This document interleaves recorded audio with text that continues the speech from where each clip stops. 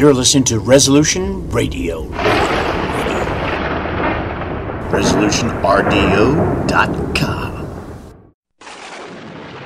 You're listening to the Liberty News Radio Network, and this is the Political Cesspool.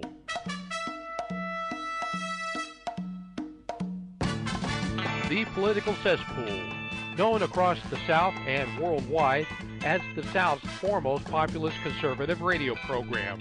And here to guide you through the murky waters of the political cesspool is your host, James Edwards.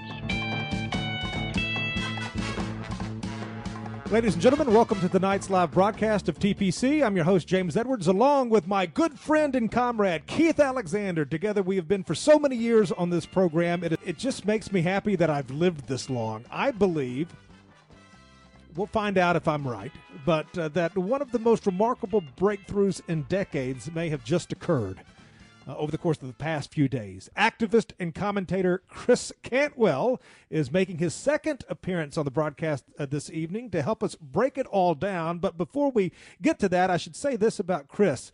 A mutual friend down in Texas, longtime listener and supporter of TPC, sent me a link of an interview that Chris Cantwell had done with J.F. Garepi. I always butcher the pronunciation of his name, even when he tells me I can't even recite it in the way that he does. But you all know J.F., and he said, this is just an incredible thing. I think Chris Cantwell could be the Charlie Rose of our side, doing these one-on-one biographical interviews.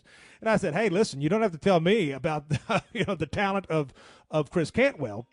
I listened, and when Chris made his debut appearance on the program on the very first show of this year, January the 7th, we talked about when he served as his own attorney in the Charlottesville trial.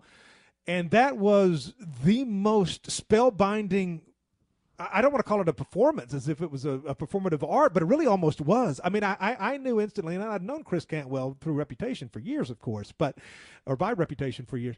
I said, this guy has to have an IQ that's off the charts. And his ability as a presenter is just, he's maybe the most natural. This is what I told our friend in Texas. He's maybe the most naturally gifted talent on our side. And with that said, I welcome him back. Christopher Cantwell, how are you doing tonight? I'm doing so much better after that warm introduction. Thank you, sir. That was very nice of you, and I appreciate it. And I approached that thing as when I came to it, the trial down there. I said this is the most important spoken word performance of my life, I think, and I'm glad I was able to live up to the moment.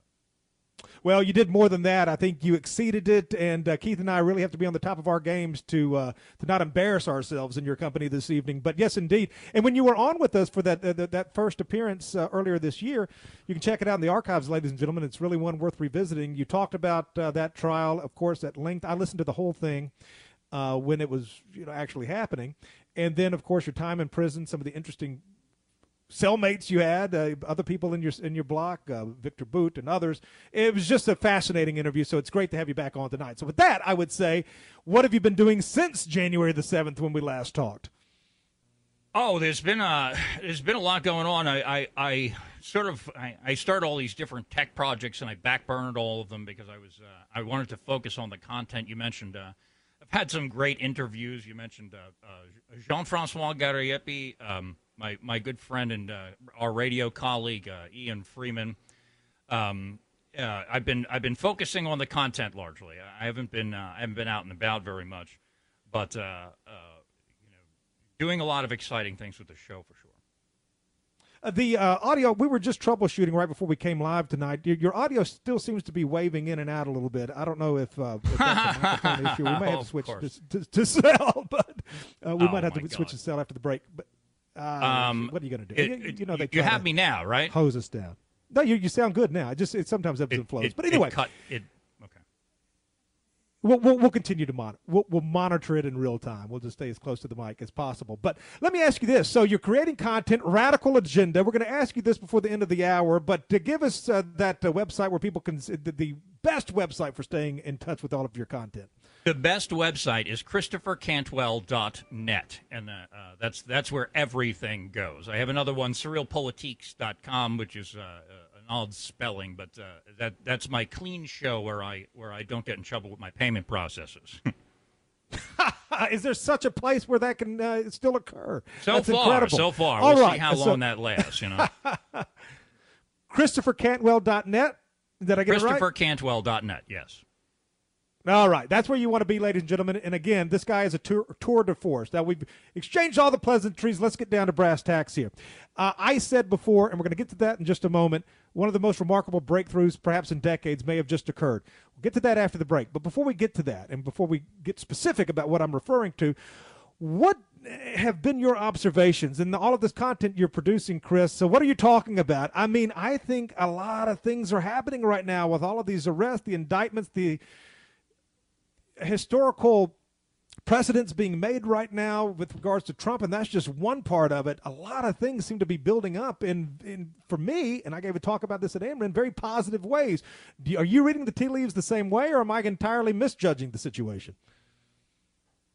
Well, I think the situation that's going on, I mean, I think we're going to get to the ban the ADL thing, and the fact yes. that trended the way that it did was really something. Somebody called into my show the other day and asked me about this, and I said, they asked about the prospects of actually doing it.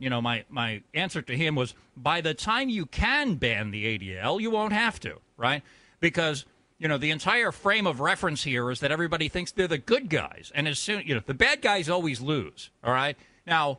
The problem is that not everybody knows who the bad guys are, and so, that's kind of the problem, right? As soon as everybody understands that the ADL's a bunch of race hucksters who are out abusing people, well, by that point, let's go march John Greenblatt out in front of everybody and have him talk as much as possible, right? Once they understand what it is that he's doing, the last thing you want to do is ban him from Twitter. And I'm not saying this to be some liberal free speech advocate. I'm just like, yeah, go lie to the people some more, John. Let everybody see you lie. Let's go. Can you come up with something more brazen than you did yesterday, you idiot?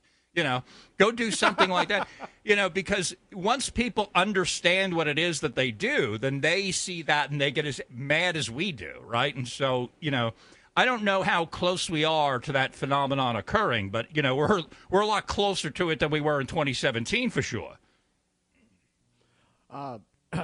Chris, this is Keith Alexander. Let me make a proposal like Jonathan Swift.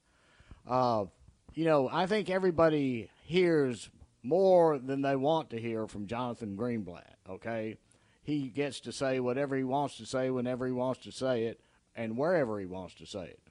Rather than having a lawsuit, I think just banning him in the way that James has been banned from Twitter or X or whatever you want to call it, that would be a very interesting experiment, that he can't get on there. Then what would he do? Well, we ought to be taking notes, because that's what the people that have been banned from Twitter need to be following, his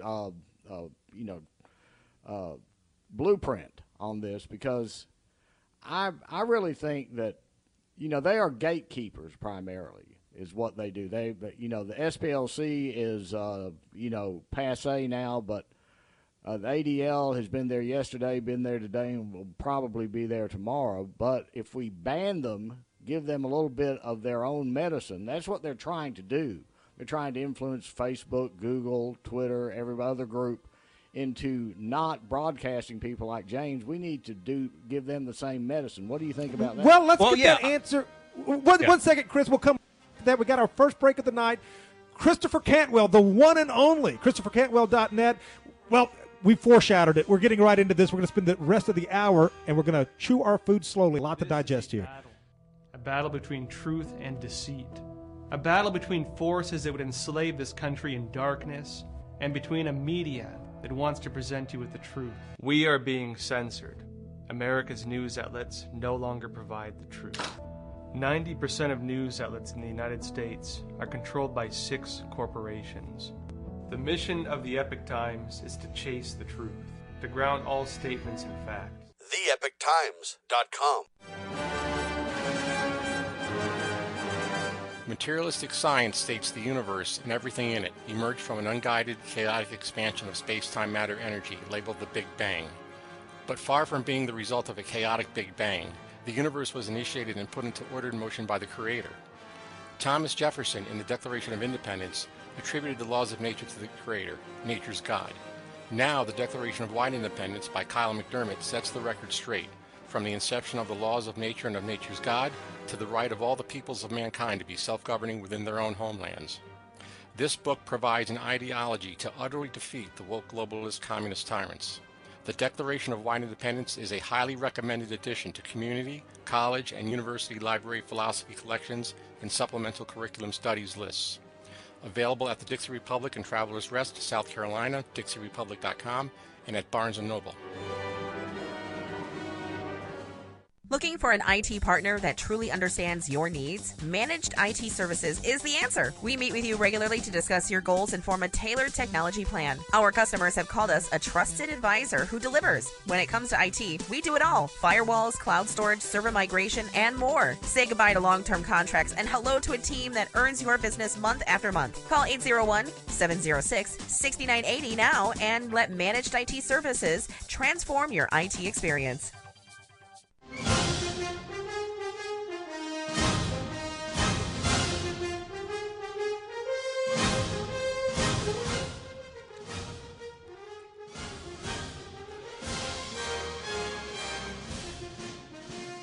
Welcome back, everybody. The one and only Christopher Cantwell, our guest. We're talking about, as you know by now, the Ban the ADL hashtag that really took over the internet. It was the biggest story online in the last week, and it made news outside of that as well.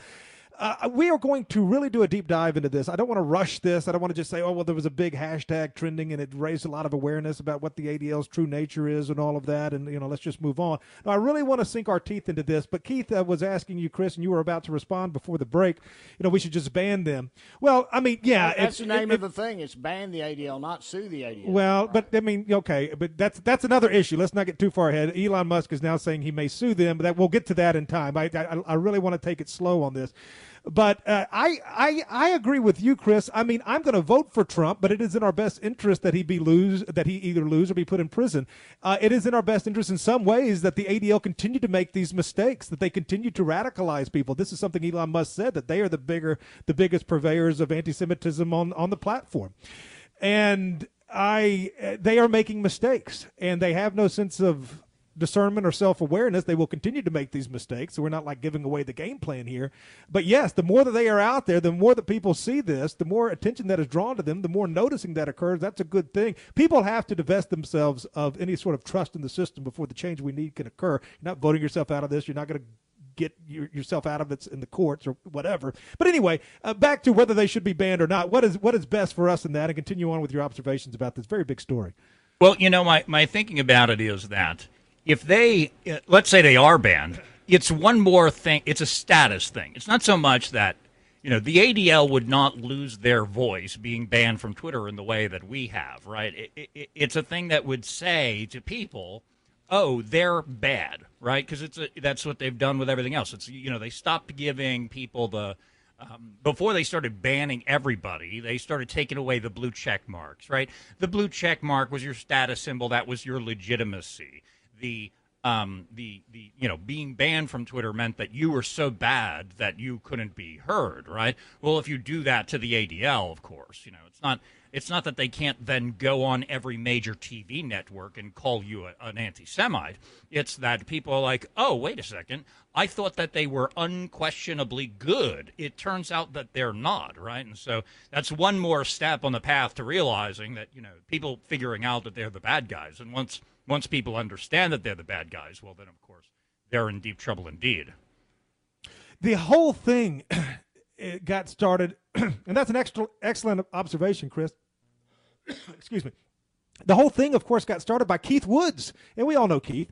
Keith is a YouTuber from Ireland who started this Ban the ADL hashtag, and but where it really took off was when Elon Musk began engaging in a conversation with Keith Woods about this and started doubling down on how bad the ADL is. Now, I think that again is truly remarkable. So now, in just the first 24 hours, now this was several days ago now, Keith Woods is writing on Twitter, or X as it's called now, less than 24 hours, over 100,000 posts including the hashtag ban the ADL, have been made by ex-users in support of the initiative. We don't want hateful organizations like the ADL to control the public square any longer. Ban the ADL. That was over 100,000 within the first 24 hours. I think you now have in excess of 1 million different posts that have used the ban the ADL hashtag, not retweets, not likes, individual posts.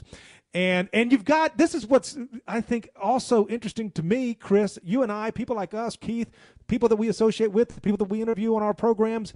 You know, we've been doing this, whether the tide has been high or low. We've been doing it before it was trendy, before it became sort of like the in vogue thing to do. But when I'm watching conservative incorporated types like Charlie Kirk, and I say this in all the time, people like Charlie Kirk were throwing people out of his own meetings for saying or asking questions. Same thing he's doing now. And so he saw which way the wind was blowing, and he got in line. Charlie Kirk, here it is. Whatever it was in the past, the ADL is a hate group that dons a religious mask to justify stoking hatred of the left's enemies. Here's Matt Walsh. The ADL is a left-wing extremist group no different than the SPLC, radical leftist organizations propped up by the corporate media. If you want to keep hate off the platform, ban the ADL. Now, that's not anything that we didn't know for years and years and years, Chris, but the fact that you've got people like Walsh and Kirk and a lot of these conservatives now getting in line, I think that that's something, it just goes to show that there is a trend occurring here. Keith, very quickly. Well, just remember this. If you go to court, which is what Elon Musk is proposing now, you're playing in their playground, okay? They have all the toys over there, and they will win, and you will lose again. On the other hand, you can ban them, and just like Chris was saying, it may cause the light bulb to go off over a lot of people's heads that, you know, they're being treated just like they advocate treating other people. Maybe they're just as bad, or maybe they're even worse than the people that they have been able to ban from Twitter in the past. And that's really the whole purpose. We need to let them know that there's not one side that is righteous and one side that isn't. We need to get people opening their minds to be receptive to the idea that maybe the ADL is a sack of fecal matter, okay? And we need to get that opinion having some currency. And doing this, right, banning them, I think will that's what I thought was so good about this. That's a great idea. Give them a dose of their own medicine. All right, Chris, your response. Yeah, I think that when when Elon Musk responds to Keith Woods, that's huge, right? Because Keith Woods is, in the minds of the mainstream media types. I read the piece that you sent me in Rolling Stone was hilarious about this, right? And they're just seething over this, right? They're like, oh, Elon Musk is such an evil anti-Semite, because he responded to Keith Woods, and Keith Woods doesn't have the approved opinions that we like, And when they see that, Elon Musk is not evil, right, in the minds of most people, but only in the minds of these, like, left-wing fanatics and race hucksters, right? And so people who have been, like, idolizing Elon Musk because he's going to save us from climate change or whatever, and then they turn around and they're like, oh, well, these people are mistreating Elon Musk, and Elon Musk is going to save us from climate change with his electric cars. Why are they being mean to him now? Anything that causes them to question that narrative is huge in my book. We're going to get into what I know Keith wants to talk about, the hypothetical lawsuit that Musk has pump faked on. I mean, maybe it's true. Maybe he's thinking about it. Maybe he won't do it. It doesn't matter. I think the fact that everything Musk says gets amplified by the global media. You mentioned that Rolling Stone piece that I sent you. The headline reads, Elon Musk wades deeper into anti-Semitic propaganda. And then the sub-headline is... Alex Jones even started piping in on that tune. The CEO is helping to amplify a hashtag campaign against the Anti-Defamation League, a civil rights group that combats hate speech. So I don't even know. Just in the headline, there's about 3 or 4 lies there.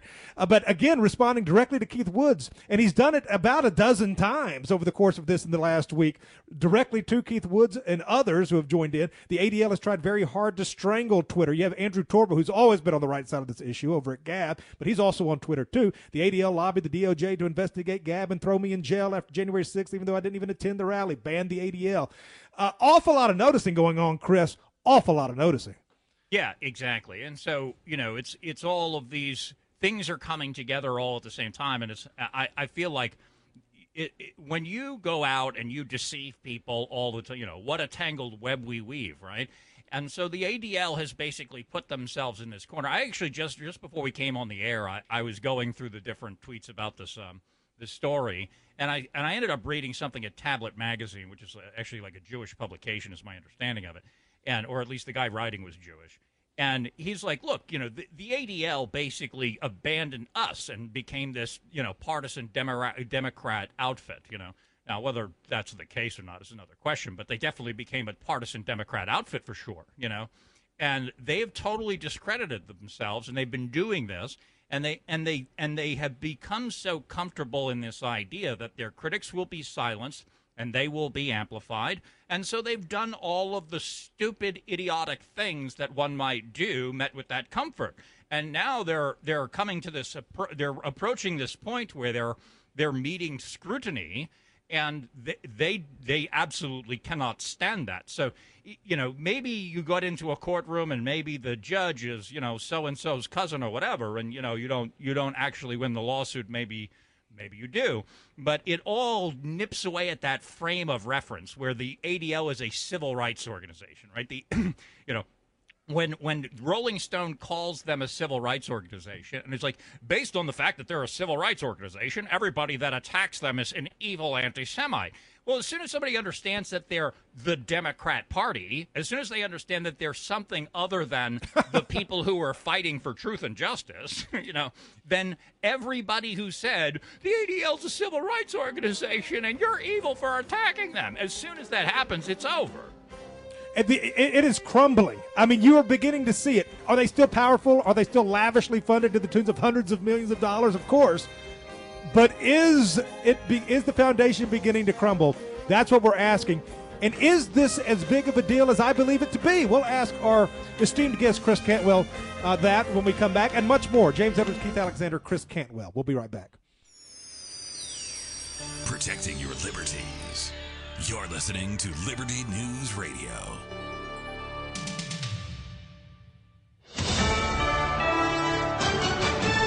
USA News. I'm Corey Myers.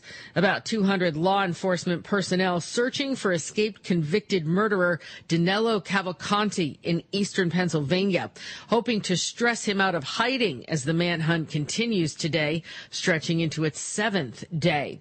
Robert Clark, a supervisory deputy U.S. Marshal for Pennsylvania's Eastern District, told CNN last night. The photos confirm that Cavalcanti has not changed his appearance, but also that he has obtained a backpack, a duffel sling-type pack, and a hooded sweatshirt. Cavalcanti, 34, escaped from Chester County Prison on Thursday. The search perimeter expanding a little this week after a trail cam recorded him on Monday at a popular botanical garden nearly 3 miles from the prison and just south of where police were looking for him. Tropical Storm Lee expected to rapidly intensify into a Category 3 hurricane in the Atlantic Ocean by this weekend. That's according to the National Hurricane Center. The tropical storm right now packing maximum sustained winds of 65 miles an hour is about 1,300 miles east-southeast of the northern Leeward Islands. Some Americans have given up on flu shots because almost everyone remembers a season when they got one and then got sick anyway. Now the U.S. Centers for Disease Control and Prevention want to reset expectations about what these annual vaccines can and can't do.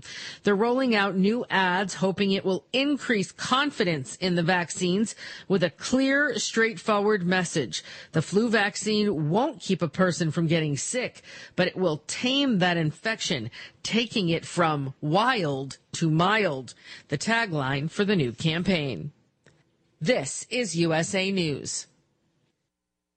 Meet Joe A, Hi. Joe B, Hello. And Joe C. What's up? 3 everyday Joes perfecting their banking with Chase. Joe A is locking his lost debit card with the Chase mobile app. Joe B is cruising toward his new ride with AutoSave. And Joe C's Chase banker is helping him budget to go back to school. Tools that help protect. Support for what's next. One bank that puts you in control. Visit chase.com/checking. Chase. Make more of what's yours. Chase mobile app is available for select mobile devices. Messaging and data rates may apply. JP Morgan Chase Bank, N.A. member FDIC. Hey y'all, this is Ronte, and a little thing I love about the Chick-fil-A honey pepper pimento chicken sandwich is the pimento cheese. I was like, go cheese, go pimento, go honey, go get it. Hi, this is Chantrice, and a little thing I love about the Chick-fil-A honey pepper pimento chicken sandwich is the mild spiciness of the pickled jalapenos. No, it's the crispy chicken. Actually, I can't decide. It's the entire sandwich. Order the honey pepper pimento chicken sandwich on the Chick-fil-A app today. Available for a limited time. Real Chick-fil-A guests paid for their testimonials.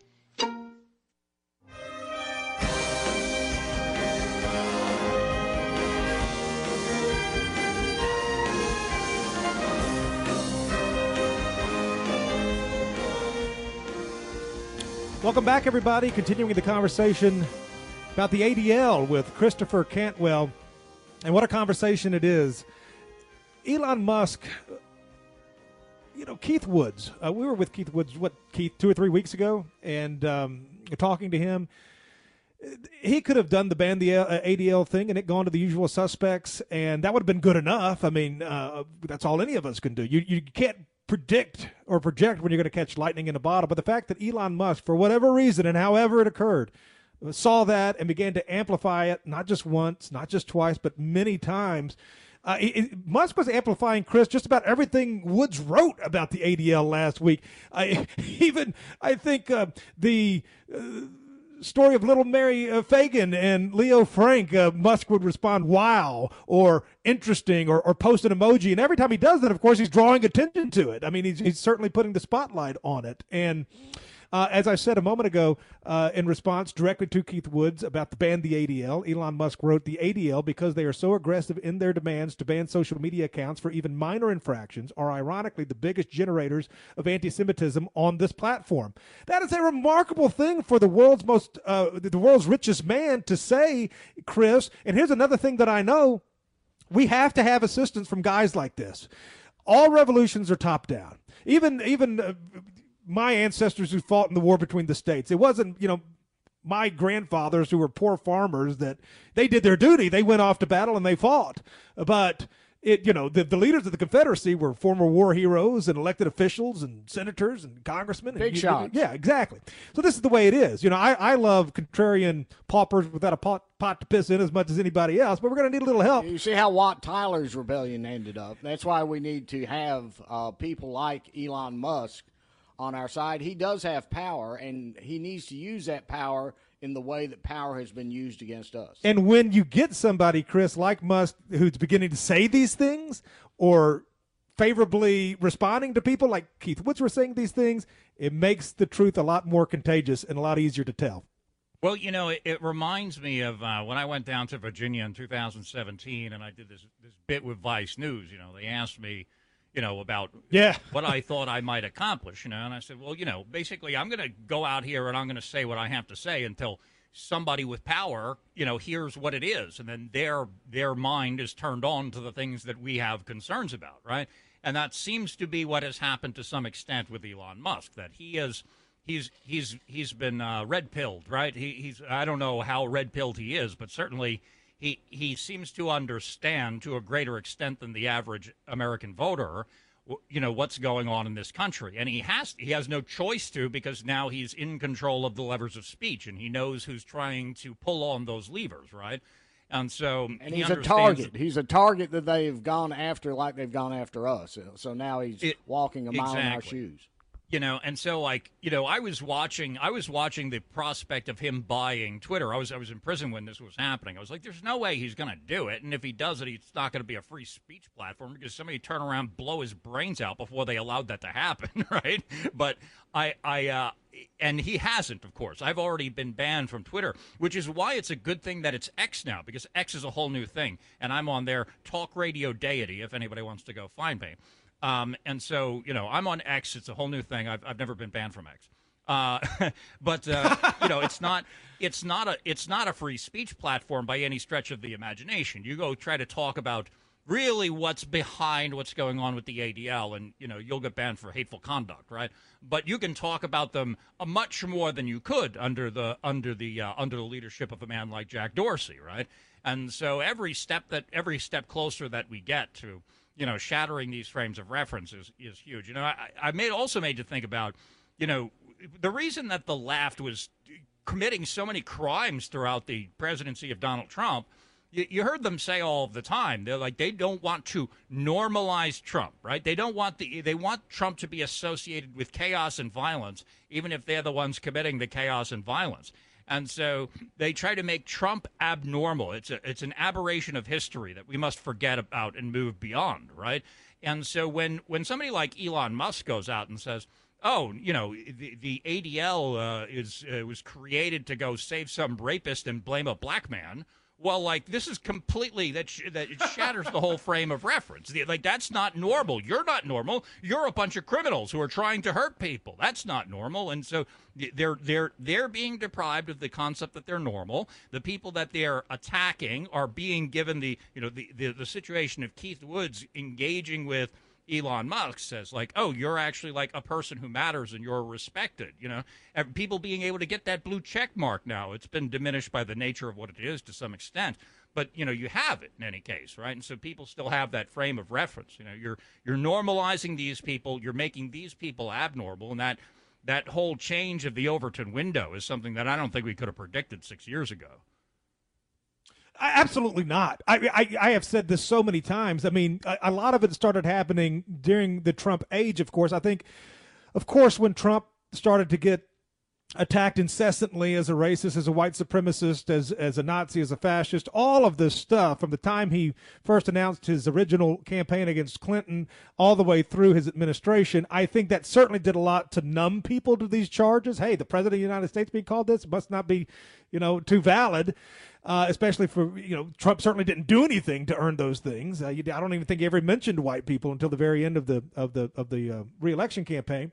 But of course, we liked the wall, and he said a lot of things that white people agreed with. It was just what got him in trouble to begin with. But so there was a lot of awakening on that issue. But since 2020, since George Floyd especially, and into the Biden era, there has just been so much awakening on racial issues, so much now that so many establishment mainstream conservatives are really saying the things that we were saying for so many years on race. The one frontier that had not been penetrated, in my opinion, until this week was Jewish power and influence. And now it's, obviously it's still very strong, very formidable. But I do believe there has been they've one of the bricks has fallen out this week. I mean, Chris, am I putting too much of an emphasis on? No, I don't think that you are. It's one of these things. I actually I had a conversation on a forum that was not political at all, a web hosting place. Lowendtalk.com is a place for discounted web hosting. I frequent very much, and so I ended up in this conversation over there, and it's sort of gotten to a point where, if you talk about Jewish power, people no longer say that it doesn't exist; they justify it, right? And so, it used to be a thing that people said, no, there's no such thing as Jewish power. You're a conspiracy theorist. Now they're like, well, they deserve it because and they'll go into genetic aspects of IQ, right? Yeah, I'm like, okay, how do the blacks, right? And so, the Jews run the country because they have high IQs. Why do blacks fill the prisons? Shut up, racist. And so, this is what has become of it, and it's really, really amusing to watch. Yeah, what I was going to say, Chris, is this. You made a very, I think, poignant comment early on about, we're a civil rights organization, the ADL says, and they try to tap into blacks. Basically, they've been trying to tag along after blacks. They've basically sanctified the civil rights movement as righteous and holy. There are all sorts of people in America and in the world that say that, well, alas, leftism has gone astray. But, boy, they were righteous and holy back then in the 50s and 60s in the civil rights movement, and therefore we know their heart's in the right place. Well, and then the Jews would tag along and say, we're just like blacks. We're oppressed and whatnot, too. Forget the fact that we're rich and all this. But that's what we've got to break through. We've got to break through that Chinese wall, I guess, that paper wall that they've created and still maintain.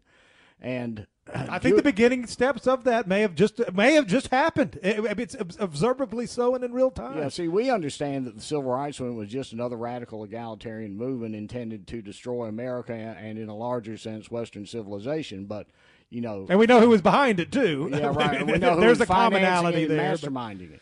There's certainly a commonality there with the ADL founders. But anyway, Chris, we're coming up on a break. Give you the last word of this segment.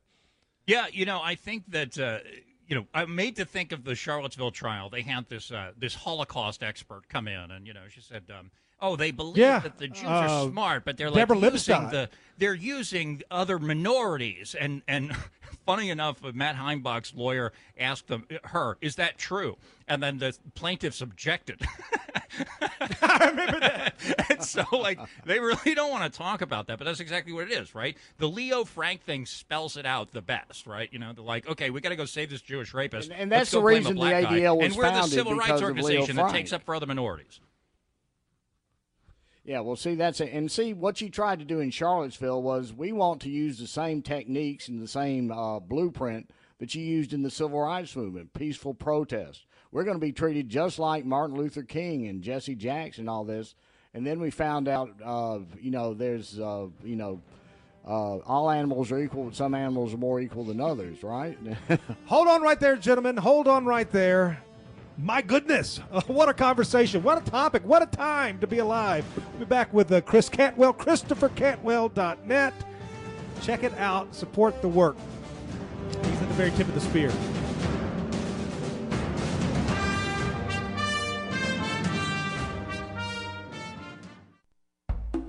Why does the left lie constantly? Because they get spiritual power from lying. The lies come from Satan, the father of lies. John 8:44. Here's how the political lying process works. Satan provides the beast with a lie. Then, the more they use the lie, the more they reproduce the lie. The more spiritual power they get. Now look, the media is a lie multiplier. And this multiplication gives more evil spiritual power to the beast.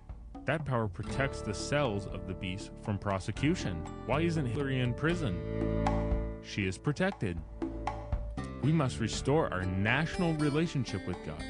Truth is sacred in the kingdom, and the government shall be upon his shoulder.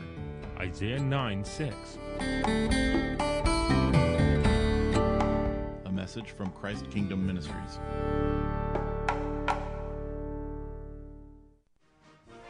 The Honorable Cause of Free South is a collection of 12 essays written by Southern nationalist authors. The book explores topics such as what is the Southern nation, what is Southern nationalism, and how can we achieve a free and independent Dixie. The Honorable Cause answers questions on our own terms. The book invites readers to understand for themselves why a free and independent Dixie is both preferable and possible. The book pulls in some of the biggest producers of pro-South content, including James Edwards, the host and creator of the political cesspool, and Wilson Smith, author of Charlottesville Untold, Arkansas congressional candidate and activist Neil Kumar, host and creator of the Dissident Mama podcast, Rebecca Dillingham, author of A Walk in the Park, My Charlottesville Story, Identity Dixie's Patrick Martin, and yours truly, Michael Hill, founder and president of the League of the South, as well as several other authors. The Honorable Cause is available now at Amazon.com.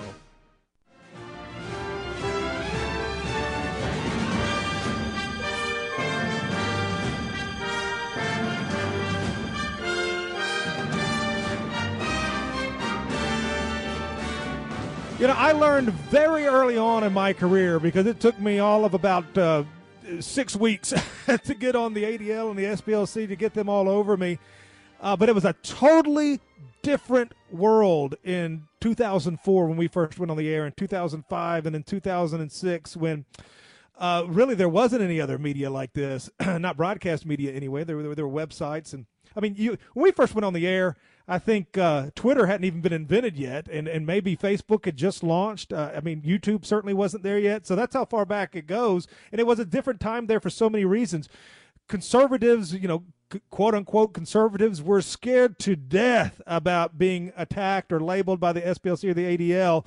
And when they first came after me, believe me, nobody wants it to happen. I think now it has actually gotten that far where conservatives are now saying, hey, if you're not being attacked by the SPLC, you're not doing something right. Well, I was saying that 20 years ago, and I can remember, I didn't like it at first. I was like, I don't know what's going to happen, but if they If they take me down, I'm going to go down with my integrity. So when I was asked about it in the press, I just said, hey, I'm ecstatic to be on their list. I think you haven't arrived until you get there. But that wasn't the way it was back then, Chris. People would willingly offer their principles, their convictions, their beliefs. I knew that there was never going to be, that these people were dishonest, all right? And you could not curry favor with them. The only thing you could do, you could choose whether or not you could offer them your self-respect and your dignity. And I said, well, we're not going to give them that. And they can say and do whatever they're going to say and do, but we're not going to apologize. We're not going to grovel. We're not going to say I didn't mean this. We're going to say we did mean it, and we do mean it, and we're not apologizing, and we're right. Hold on. Your mic's not on, Keith. I was going to say that they were so used to having the moral high ground that it absolutely wrong-footed them to have somebody come back and defy them like that. Well, but now, here's the point. Now, here again, major conservative influencers, okay, let's just put it that way. And you can do what you want with the word conservative. You know what I'm talking about. People that, are beginning to come our way on some issues, but they certainly weren't laying the cornerstone. But here's another one. The fact that Ban the ADL is trending shows how done people are with, quote, we're labeling everything we don't like as hateful, racist, dangerous, far right, end quote. People aren't afraid of your intimidation tactics anymore. Jonathan Greenblatt and this person tagged, this is Eva short first name, long last name, Eva Vlar Dingerbroke. Anyway, your labels have lost their power. So now you're seeing major conservative influencers, Chris, say these things. And again, there's nothing earth-shattering about what they're saying, but the fact that they are saying them is, you've got a lot of people now, training a side on the ADL, rhetorically speaking, and I just think it's wonderful. And it all started with Keith Woods and Elon Musk this week. Well, here's the thing, and I've had to think about this a lot in recent months, right? When I started doing the radical agenda, I wanted to do an edgy, shock jock type of radio show, right? I was inspired largely by Opie and Anthony, and I tried to work in this, libertarian political angle to it. And I cursed on the air, and I said things that, some of the things I've said over the years, I'm very not proud of, frankly. But, when I got into what could be described as the alt-right, that's when I was sort of introduced to this concept of the Overton window and this idea that you could shift this. And there's, different theories on how you might do that. And I thought for myself, I was like, oh, well, this is perfect because I don't care if I offend people. So I'll say the most shocking things that I possibly can. And I ran into a lot of trouble, as you know, as a consequence of this. And, there's times when I've been forced to question the wisdom of that. But what I can say is that I think actually, overall, while, anybody given a nuclear DeLorean might go back and change a thing or two, I do think that we've really, we served our purpose, right? We did that. We shattered all these taboos, and sure. when we sort of tested, we found the limits of speech, right? And we expanded them in the process, and there was a lot of suffering and a lot of costs that, some of the costs that we incurred are arguably not worth it, and it's always worth analyzing these things going forward. But what we did was we shattered the entire frame of reference. We tore the mask off of so many of these people, in the course of what we were doing, and I think that is largely responsible for what it is we're looking at now. Chris, this is Keith. I go back far enough where it was the American Free Press, the Council of Conservative Citizens. You just had the Alphabet Soup networks.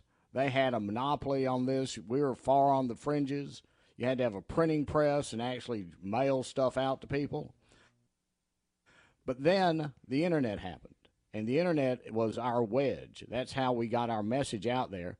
And then the next step is going to be gaining control of major networks and exponents of information, things like that, so that we can compete. And this is why the Elon Musk ban the ADL movement is so promising to us. Finally, we've got a multimillionaire that owns one of these media outlets, and we can use that. A multi-billionaire. Multi-billionaire, and turn this thing on them, basically let them walk a mile in our shoes, get banned, and get the message out to people that, look, these people do not have the moral high ground. In fact, if anything, they have feet of clay. And this is what is, this is what the change has been. The change has been the Internet. And now, if we get this next piece of the puzzle put here, we can really start getting on an even footing with them, and that will scare the bejeebers out of them. Well, and again, you have Keith Woods exposing this ADL, exposing the ADL for what it really is to a huge audience. He's also pressuring Musk to restore major accounts that have been banned. He's mentioned yours truly, Jared Taylor, Kevin McDonald, and then in response, you say, well, what about David Duke? All of these people. Chris has been banned. So, I mean, this is something. And again, it's changing quickly enough that you can see it and you can feel it. Now, whether or not this moves forward into a lawsuit, because since this began about a week ago, it hasn't even been a week as we sit here on Saturday. I mean, maybe a little bit more than a week ago now that we sit here on Saturday night. It was last week is when it started, early last weekend, okay? But now it's gone from Elon Musk, sort of engaging in this conversation about anti-Semitism with Keith Woods, who, again, is a guy that, plays on our playground. Elon Musk is now offering, hey, in order to really clear our platform's name, it looks like we're not going to have a choice but to file a defamation lawsuit against the Anti-Defamation League. So I don't know. I mean, the courts are criminally corrupt. You're not going to vote your way out of You're going to lose if you go to court. But, I mean, just the fact that he's threatening it, I think, has some value. And if he actually does take it to court, my God, would I like to see – I mean, Chris, you have a lot of experience. I'd like to see the Keith, what's the word I'm looking for? The pretrial stuff, the discovery. Discovery, yeah, I knew that word. All right, so anyway, what do you think? I think that the discovery is the most interesting part of this, right? And Elon Musk was speculating about this. So if the Anti-Defamation League is put in a position where they have to give up all communications where they've tried to get a social media account censored, and that's put into public evidence in a public case, I'm actually not so certain that you're axiomatically going to lose in court. I think that the ADL starts trying to settle that case in the discovery phase. They don't want that information coming out, for one, right? It all depend on the venue that you take. You're going to have to find the right court, just like they found the right court in D.C. and Atlanta. Well, there's some truth to that for sure. But you think about what Jonathan Greenblatt's going to say when he gets a subpoena that he's got to give up every email where he tried to have an account shut down, and all of the things that he did comfortable in his position, not thinking that day would ever come. Right. So he's been out saying probably outrageous things to people. He's been lying, certainly.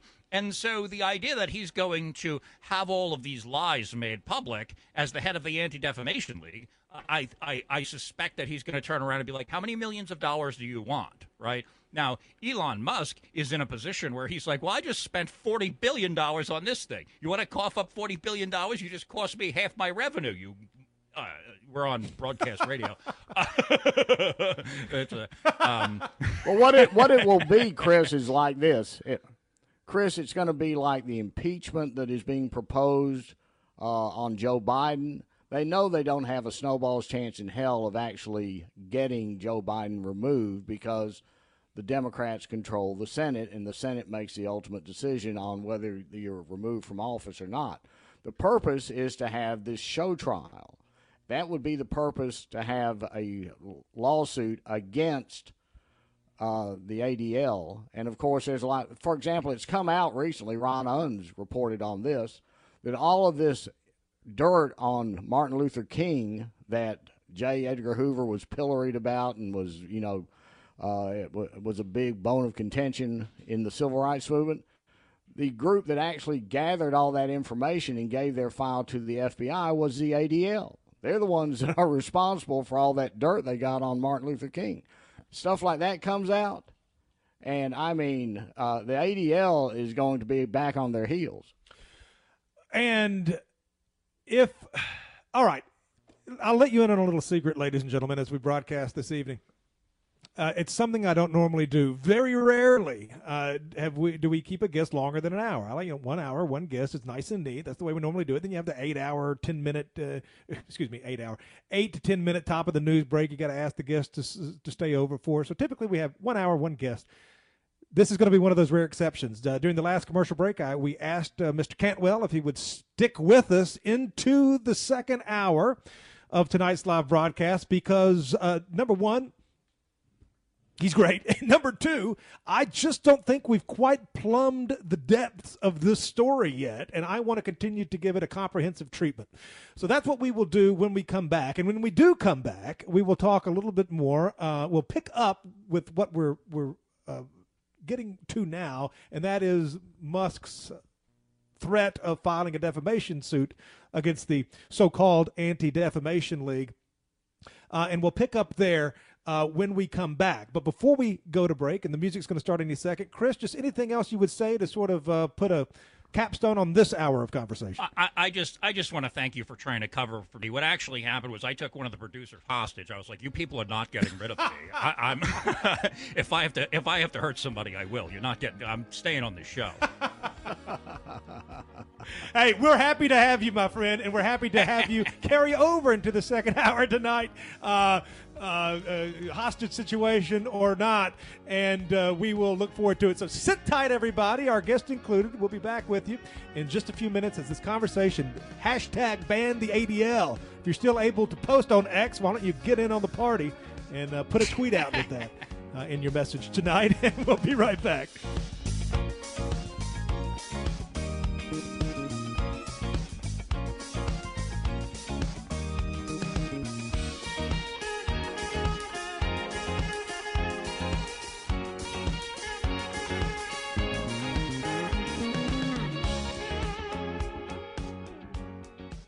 Are you prepared to bug out? Infidel Body Armor and an Army Ranger have produced a high-speed DVD and book to show you how to drive in combat, patrol, and how to survive in combat. Skills you'll need when it hits the fan. Go to drivendvd.com. drivendvd.com. Herbs have been used by people since the dawn of time. When Rockefeller introduced allopathic medicine, many herbal remedies fell by the wayside as people put their faith in prescription pills, and the world just gets sicker. Here at Heathen Herbs, we look to the past and to nature for answers. We offer tinctures, magnesium skin cream, lip balm, tooth powder, colloidal silver throat spray, and more.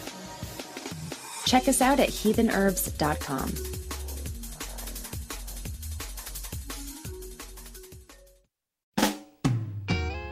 You're listening to Resolution Radio. ResolutionRDO.com. In ancient times, man roamed the earth in a constant state of hunting or being hunted. Introducing Caveman, where cutting-edge science meets ancient super nutrients. Secure your bottle right now at InfoWarsStore.com. You're listening to the Political Cesspool on ResolutionRDO.com. Call and listen now at 607-203-5423. That's 607-203-5423. You've made a serious investment in protecting yourself and your family. You've purchased the gun, the ammunition, the training, and even secured a license to carry in your state. You know the Constitution and don't believe you should have to pay for a right that you already have, as written in the Second Amendment, but you are law-abiding. Now you are considering the legal defense options you should have if you ever have to use a firearm. Self-Defense Fund is a comprehensive litigation membership backing you on appeals, legal expenses, court costs, and more, up to $1 million per incident and unlimited attorney costs per member. Discover selfdefensefund.com for yourself. Any weapon, any state, any time. You're listening to the Liberty News Radio Network, and this is the Political Cesspool.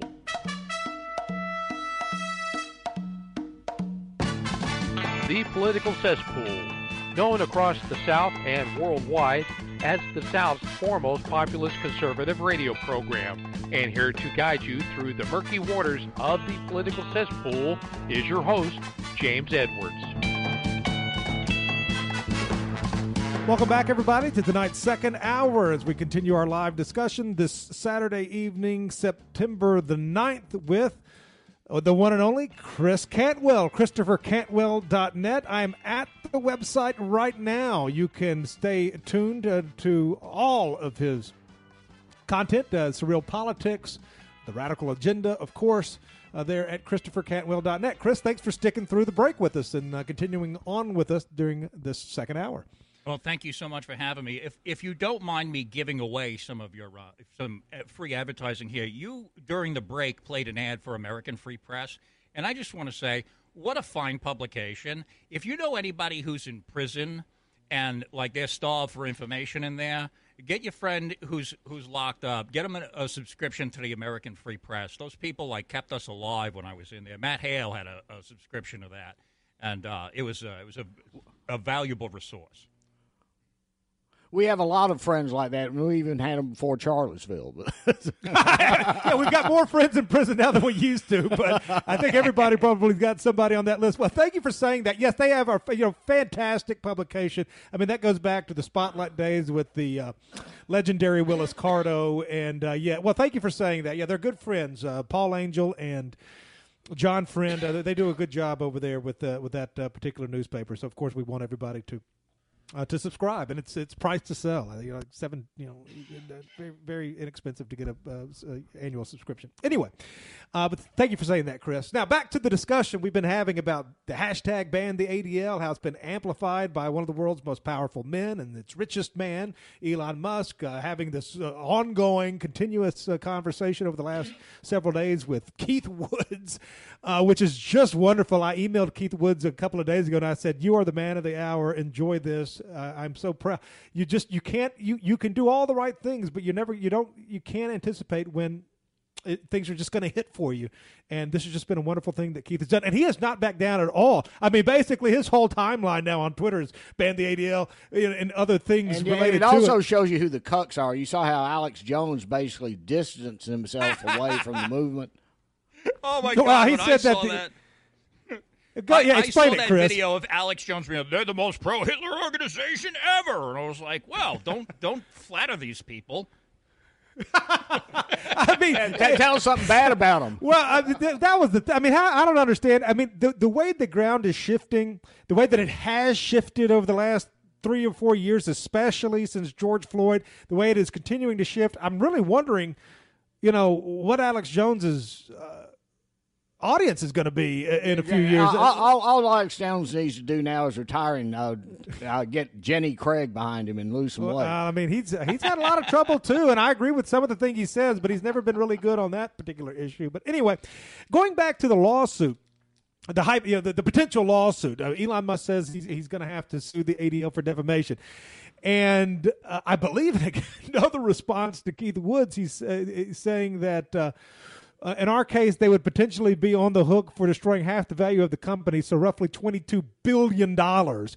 So again, Chris, what you have here is the richest man in the world on a collision course with this mafia to expose the conspiracy of censoring the internet in court. I mean, that's what you would basically have if, and it's a big if still at this point, if it moves forward.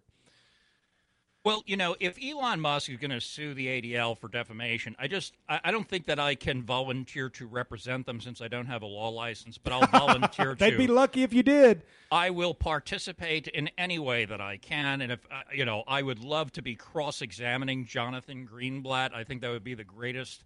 That would be the greatest thing that ever crossed. Greatest thing ever to be produced in sound. Say. And I would be very, very happy about that. But, as we say, they're chipping away at this narrative, and any possibility that I could play in that, I'd be very grateful. Well, Chris, you got to be careful now with Jonathan Greenblatt. He's such an attractive person, that getting on the side. I mean, if I were going to cast a remake of Nosferatu, he would be my first choice. I mean... Well, there you go. Their image is fading fast for sure, and so once they start looking at what an the image! Way that I don't think that image can fade much faster. Well, it's just again, Chris. This is the thing. You look at history. I mean, history can tell you so much about where the future is. I have said this, and I said it in my talk at Ameren. I mean, we all had the misfortune of being born during this nadir of the American experiment, where it was a down time for our ideas over the course of since post World War II, this new post World War II order. But as bad as the ADL was, and I can remember we were talking about Pat Buchanan a second ago off the air, but I can remember Pat Buchanan being asked on National Public Radio back God, I don't know how long it's been now, 15 years ago, they asked him about him coming on the political cesspool. And he said, well, am I supposed to get permission from Abe Foxman, who was the head of the ADL at the time?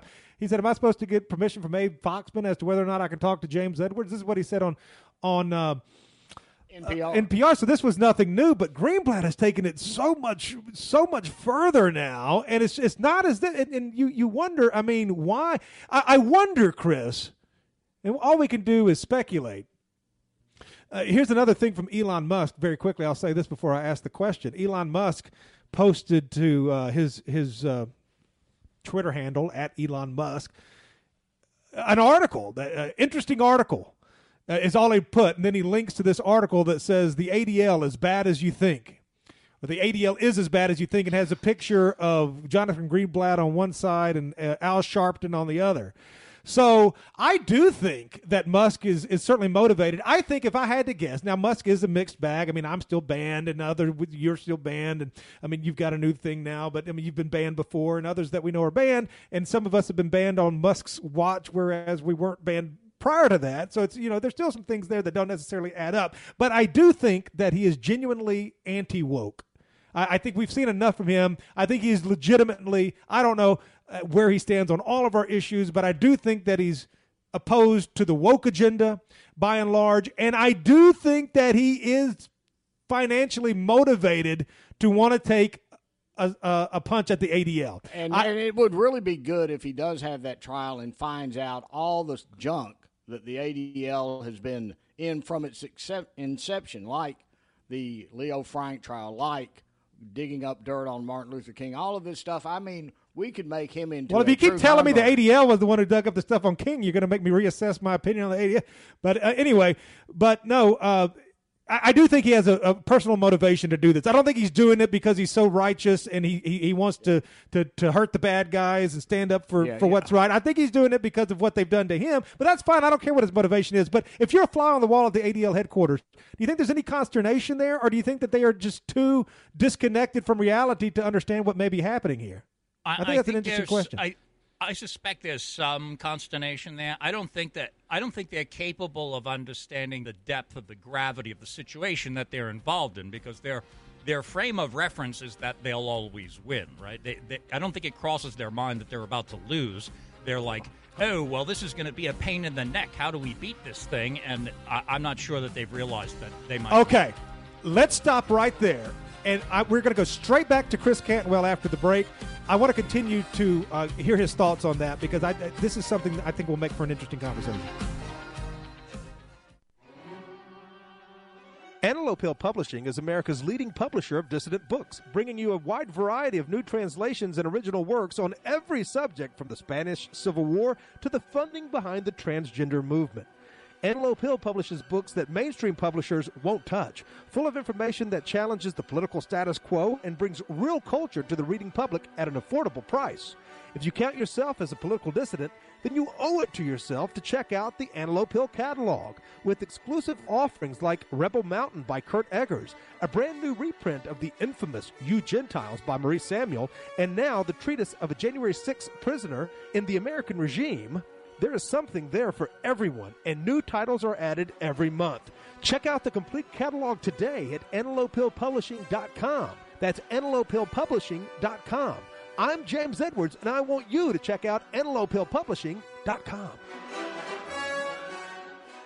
Matthew 24:24 teaches us that the church is deceived today. Deceived Christians call themselves Judeo-Christians. Around 1900, Jews commissioned the Scofield Reference Bible, which transformed the Jews from Christian killers to the chosen people. Here's the truth. America is in the Bible. Revelation 21. Our form of government came down from heaven. Verse 3. The many Christian ministers at the Constitutional Convention sought God's will. The God-given rights in the Constitution were ordained by God. America is the new promised land for Christian Israel, and Christians are the true chosen people. True Israel is Christian. Listen to Jesus. Quote, my sheep follow me, unquote. And, quote, you do not believe because you are not my sheep, unquote. John 10:25-27. The beast has transformed America into the woman mystery Babylon. Revelation chapter 17. For the complete Bible study, write to Christian Knuckles, P.O. Box 210813, Royal Palm Beach, Florida 33421.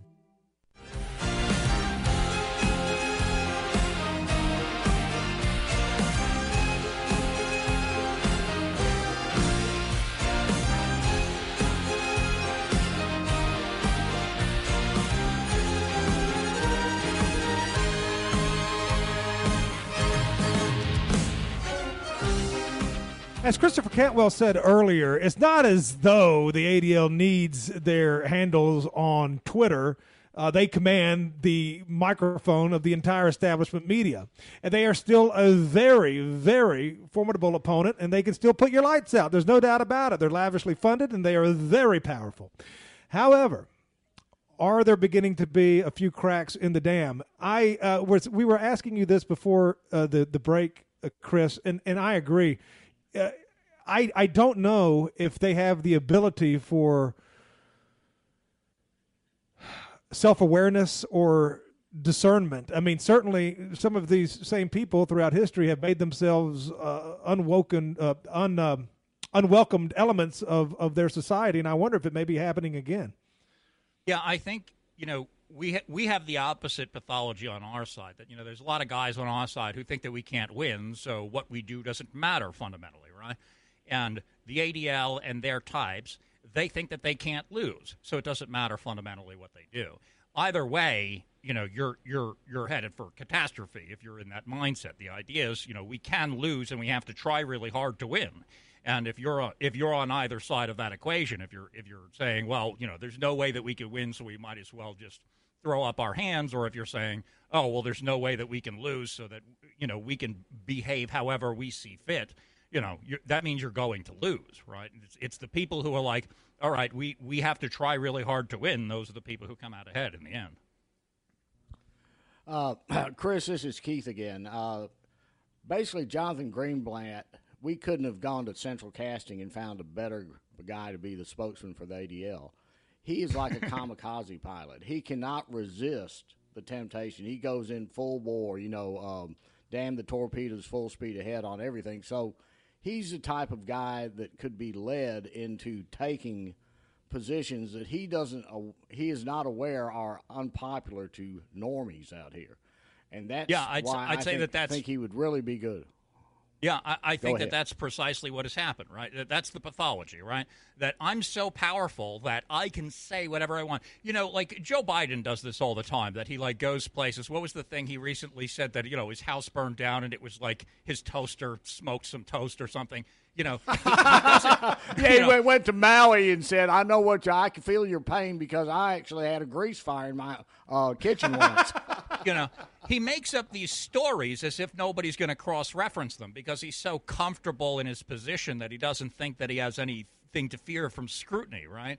And, Joe Biden has, comorbid conditions that he's about to fall asleep and not wake up. But, it's the same phenomenon fundamentally, that these people don't think that they're subject to scrutiny because they are so in control of the information that they have nothing to fear. And the whole way that they obtain their power was by understanding the concept of narrative and meme and how information works. And once they became so comfortable in their positions, they gave up all effort to make their narratives believable, right? We're a civil rights organization and we're just looking out for minorities or whatever, becomes okay. What we're actually going to do is drug and mutilate your children in 6 sexual experiments in kindergarten, right? The stupid transgender drag queen story hour nonsense becomes the new fad, and everybody jumps on board with it. And it's like, oh, if you don't like transgender people reading, Lawn Boy to your child in kindergarten, well, that means you're an anti-Semite. And we're like, wait a second, where are the dots connected here? And then people connect those dots, and they're like, hey, wait a second, you're one of those bad people. Hirschfeld?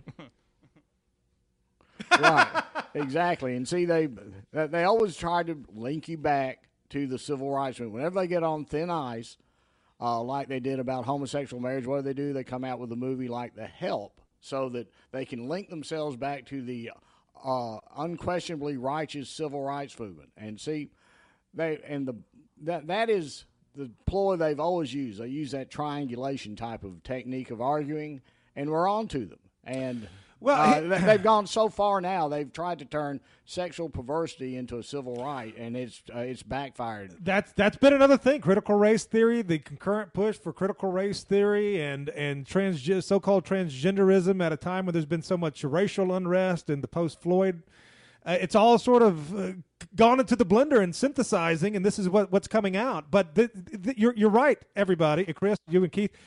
They've been on such a long winning streak that they don't believe that they can lose, but they can lose, and they have lost before, and it doesn't matter how powerful you are or how rich you are, you can make mistakes, and I think they are making mistakes. I think they are making every mistake that we would want them to make with this overreach, with this ridiculousness, and just because they're insulated from the way real Americans see them doesn't mean that it's not having an effect that could be their eventual undoing. And it's not just Americans, it's the whole world. That's what BRICS is about. Basically, if you want to line up with America, you've got to be down with drag queen story hour and transgender surgeries and stuff like this.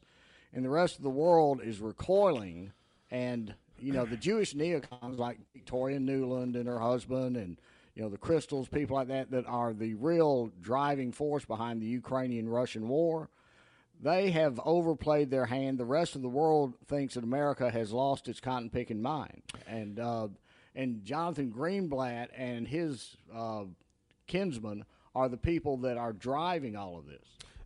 There is a realignment amongst the Trump base here, the white Republican voting base, and in other ways and for other reasons around the world. Scott Adams, we all know Scott Adams. He told a little bit too much truth and got canceled earlier. He came out on a quote with the quote this week with the same hashtag, ban the ADL. The ADL is an existential threat to America. Human events, writes. The ADL is only anti-defamation if you agree with their far-left views. If not, they will defame you. They aren't anti-defamation at all. I mean, here we are now, Chris. Again, nothing remarkable necessarily about those comments except for the fact of who's making them. I mean, we're getting help now. We're getting help.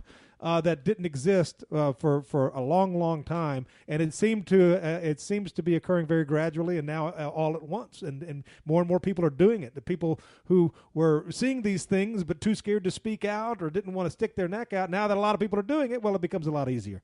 Well, this is the precise quote escapes me at this moment, but I'm thinking of the Winter Soldier and the Sunshine Patriot, right? At the beginning. Yeah.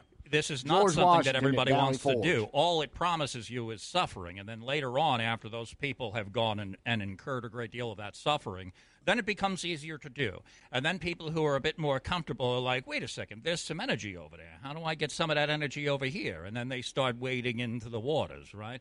And that's exactly what's happening. You nailed it. And, yeah. That's what it is. You nailed it, and I'm happy to see. Go ahead. It's like the little boy that told the emperor he had no clothes. All it has to do is for someone to say it, and other people start falling in line. I'm happy to see the Johnny-come-latelys come around, but I'm really proud to have been among the company with you, Chris, and the others in our universe who were doing it before now. And look, I'm not saying that we've won the battle. We've had a good week online, and so this whole thing is we're not there yet, but I do believe we're moving in a direction. And this is a beachhead. The band. And I do believe it could be a beachhead.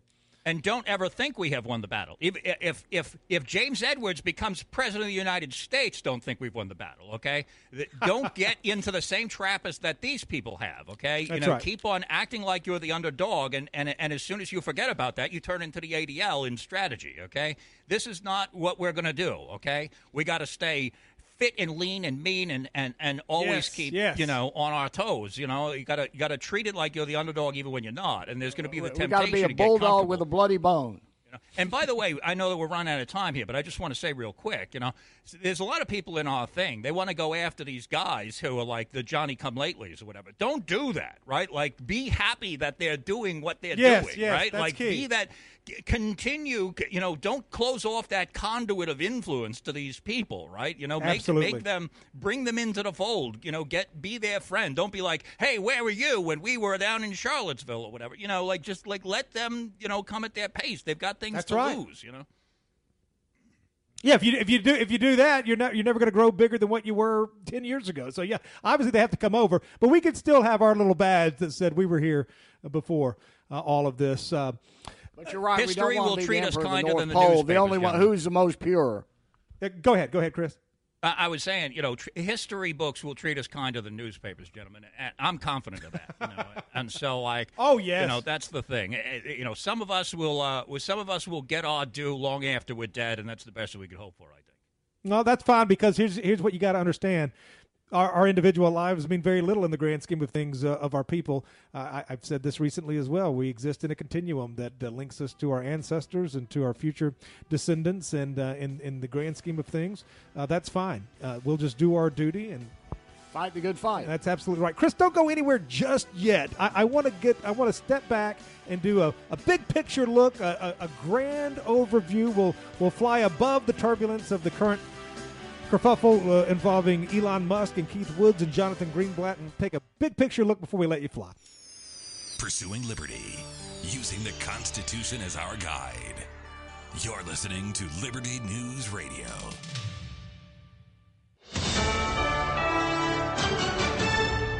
USA News, I'm Corey Myers. The White House says President Biden will be taking precautions in the wake of his wife's positive COVID-19 test. President Biden tested negative last night for COVID-19 and tested negative again today. He's not experiencing any symptoms. Tropical Storm Lee expected to rapidly intensify into what's being called an extremely dangerous hurricane in the Atlantic Ocean by this weekend. That's according to the National Hurricane Center. While it's too soon, they say, to determine the location and magnitude of the impacts, that tropical storm packing maximum winds right now of 65 miles an hour. It's about 1,300 miles east-southeast of the northern Leeward Islands, according to the Hurricane Center. Those islands include the Virgin Islands, St. Martin, and Antigua. Former Proud Boys chairman Enrique Tarrio sentenced yesterday to 22 years in prison for what's called seditious conspiracy and leading a failed plot to prevent the transfer of power from Donald Trump to Joe Biden. On Tuesday, U.S. District Judge Timothy Kelly sentenced Enrico Tarrio to 22 years. Tarrio was not there on the day of the January 6th riots, but prosecutors successfully painted him as, in their words, a general rather than a soldier that day. Tarrio is one of 4 Proud Boy leaders to be convicted on the Civil War-era charges. I'm Ryan Daniels. Drug intoxication suspected in the death of 32-year-old festival goer at Burning Man, where some 70,000 attendees were trapped in the remote Black Rock Desert in Nevada over the weekend due to heavy rains and thick mud. Leon Reese, 32, of Truckee, California, died Friday after he was found unresponsive. This is USA News. I'm Kareem Abdul-Jabbar. I learned about atrial fibrillation the hard way. My symptoms would come and go. Shortness of breath, fatigue. I kept going. Then I got so lightheaded, I couldn't.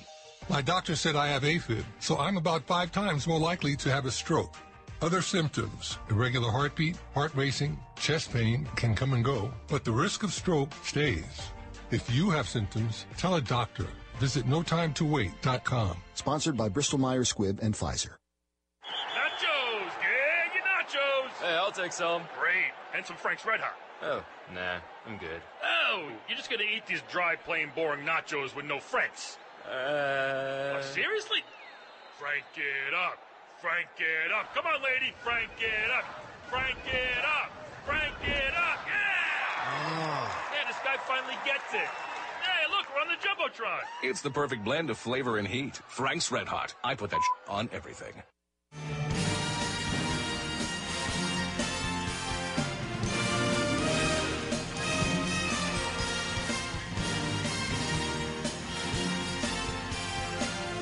Back with Chris Cantwell now as we continue this conversation. I can't even tell you the last time we went 2 hours on a pretty much a single topic. I mean, obviously we're branching out and looking at other things related to this, and we're about to fly above all of this and look at it from a big picture perspective. But again, back to Elon Musk with regards to this.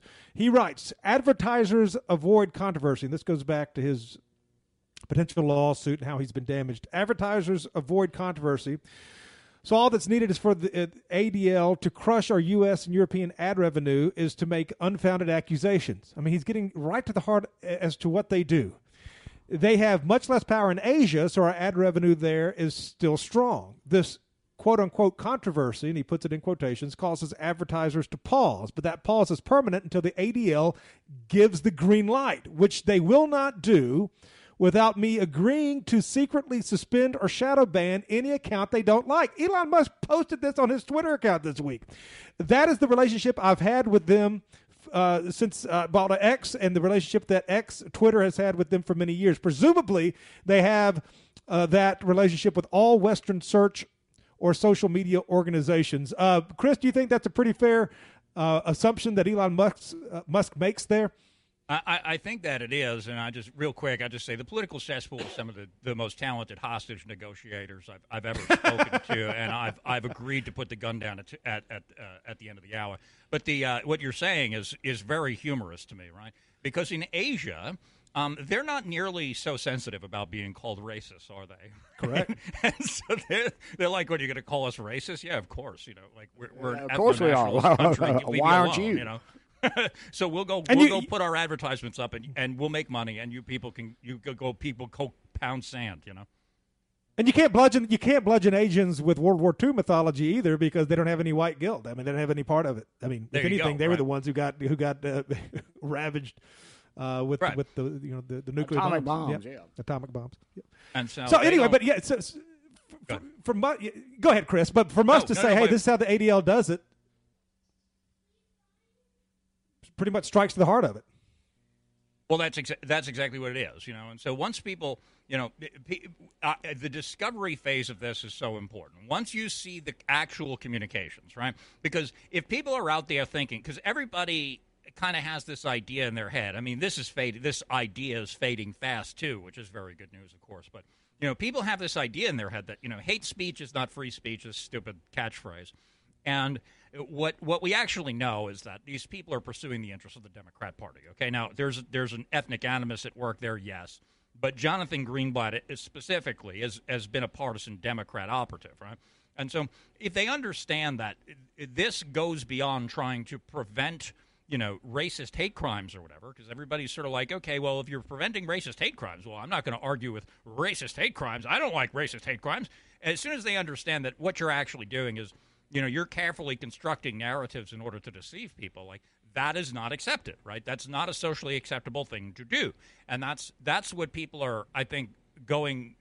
That's the risk that they run of having discovered. And as soon as that's what they're doing, then they don't have social sanction for that anymore. Yeah, Chris, this is Keith. What they are, the ADL are the ultimate gatekeepers of social media. And they have decided that they do not want any of us talking because our arguments are too compelling. That's what they're doing. That's what they insist upon. That the fact that Musk is a maverick and won't, sign in blood to let them basically run his show for him. They'll say, you can make your money, but we're going to be in control of the content. He's not doing that. And this is, this is revolutionary. This is something that hasn't happened before. I think it is in some ways, guys. And here's another thing. Elon Musk again. Yes, he's a mixed bag. Yes, it could go nowhere as far as this part of it goes. He might quit talking about it altogether tomorrow, or he might not. He might take him to court. I don't know. But what matters is that doesn't matter. I mean, it does, but it doesn't. What does matter is we've seen this week probably hundreds of millions of people, sort of look at the ADL with, interest in a way that they maybe not. Well, you guys have converted me. I really think that the lawsuit is a great ploy, because the real audience is going to be Elon Musk. When he finds out what they've been up to, what they did, what their origins are, things like this, he's a newbie. He's not, somebody that has been there, done that, and got the T-shirt like we have. And, we give his power that enlightenment and no telling where it'll land. Well, the interests of the ADL are still going to be safeguarded by the government and by the media and by the courts. So I don't care if you're the world's richest man or not, you're going to be in an uphill struggle against them. But he's also said this week, Chris, that he intends to release the data relating to the ADL and other organizations who have been pushing to censor and silence Twitter accounts. The handle libs of TikTok, which I think is a Jewish woman behind it. We need a full list of organizations that push censorship and which accounts were affected. And then to that, Elon Musk responds, The ADL pushed hard for us to shut down certain accounts. A data dump would clear the air. It could take me about a week. I'm short-staffed. I think it'll be interesting to see if he does this. If he's serious about dumping the list of names of the accounts that the ADL told him to ban. There's a whole new set of lawsuits. Well, look, it's just if he does that, he might be serious about the court thing. If he doesn't do that, if he just threatens it and then doesn't do it, that could be telling. But that would be interesting. That'd be a long list. I think it is an interesting thing, and the more information that comes out, the worse these people look. Right? Their whole entire thing is narrative construction. Think about this for a second. The ADL function and the SPLC as well. I mean, these people are they're basically intelligence agencies, right? And so, they're almost certainly in communication with foreign governments, too. So just imagine a situation where they're forced to give up all their emails pertaining to social media censorship. Now, I imagine that they would feloniously defy discovery orders and conspicuously leave things out. I imagine that would be the case. But, you imagine every time that Jonathan Greenblatt has communicated with a foreign government about, intervening in some way that's pertinent to foreign policy, right? I imagine that there's some of those out there. Those things really start to crack away at this image that, we're just trying to prevent white supremacists from attacking innocent people in the street, right? If once you're intervening in foreign policy, you're messing around in wars, you're trying to help the Democrat Party, it's, what you're interested in is, a nefarious agenda. And that, the bad guys always lose once people know they're the bad guys. Well, the more you stir it, the more it stinks, as they say. And that's what's going to happen. And the fact that, for example, Jewish power and influence is behind the Ukrainian-Russian war. They love to see white Gentiles killing each other, just like they did in World War I and World War II. And I think Elon Musk, he has the keys to the kingdom here. He could start, once he gets discovery cranked up in a lawsuit, I don't care if they do try to stonewall. You get the right judge, you bring this in the right venue, and they can go after them hammer and tongs. Well, I'll tell you, I was surprised. Let's not focus on what may come from this. Let's just focus on what's happened so far. And what's happened so far is already good enough. It's already good enough to be a transformative event, in my opinion, for the reasons we've stated over the course of the last now nearly 2 hours. If it goes further than this, it can only get better. But I was pleasantly surprised that the SPLC staff attorney who was arrested and charged with domestic terrorism, the indictment Thomas Jurgens. The indictment actually finally got filed just on August the 29th, and he was included in it. I figured the SPLC would work it out, quote unquote, and I read in the article his name is listed on the indictment. He is there with those 60 other co-defendants that are now facing RICO charges in Georgia. The local district attorney, have you heard this, Chris? The local district attorney in DeKalb County, which is part of metropolitan Atlanta, tried to get him off, but the state AG wouldn't allow it. So there were some backdoor shenanigans behind the scenes. But he is included in that. I am surprised. I would have said, if I had to guess, that he would have been dismissed from that and everybody else had to go. But no, he's gonna face. It looks like it's gonna go to court, and he's included. I mean, how big of a story? SPLC down, the ADL next. How big of a story do you think that is? That one of their guys got arrested, whether he's guilty or not. I mean, we'll find out. But the fact that he was even arrested, not dismissed, I don't think I would have predicted that 10 years ago. It's very nice of you to give them the innocent until proven guilty line. Yeah, they don't do that for us. I'm just like, let's just take you out back, But I appreciate that. And so I didn't know about this, but I think it's huge. It's just no surprise to me at all that they attempted to get the guy off, right? It is shocking to me that somebody intervened to stop it. One of the things that really sticks in my craw, a lot of the guys that we mixed it up with down there in Charlottesville, they got arrested for the Inauguration Day riots. One of the guys I mixed it up with was actually, he's quoted in the Washington Post as being during those Inauguration Day riots. He said, I wish there was more violence. I wanted to punch a Nazi. And so, and that guy got his charges dropped with everybody else. And so then he comes to Charlottesville, starts a riot, and I end up in jail over it, And so, once these people start losing those powers, they have to think twice about the crimes they commit, at least. Amen to that. Last break before we come into the last segment with our featured guest for tonight, sticking with us for 2 hours, Christopher Cantwell, ChristopherCantwell.net. Big picture take from Chris when he comes back. Why don't we say to the government writ large that they have to spend a little bit less? Anybody ever had less money this year than you had last? Anybody ever having a 1% pay cut? You deal with it. That's what government needs, a 1% pay cut. If you take a 1% pay cut across the board, you have more than enough money to actually pay for the disaster relief. But nobody's going to do that because they're fiscally irresponsible. Who are they? Republicans. Who are they? Democrats. Who are they? Virtually the whole body is careless and reckless with your money. So the money will not be offset by cuts anywhere. The money will be added to the debt, and there will be a day of reckoning. What's the day of reckoning? The day of reckoning may well be the collapse of the stock market. The day of reckoning may be the collapse of the dollar. When it comes, I can't tell you exactly, but I can tell you it has happened repeatedly in history when countries ruin their currency. Have you ever had great honey? No, I mean really good, all-natural, raw honey? Well, now you can, thanks to LocalHoneyman.com. We can ship out our locally made honey all across the U.S. So don't worry, you won't miss out. Plus, Local Honeyman has so many different flavors, like Utah Wildflower, High Desert Delight, Happy Valley, and Blackberry, just to name a few. So purchase your delicious raw honey today at LocalHoneyman.com. Do you treasure your liberty? Well, at LovingLiberty.net, we most certainly do. And we want to help protect your liberty, too. Become part of the family. Everyone knows that the core of any society is the family.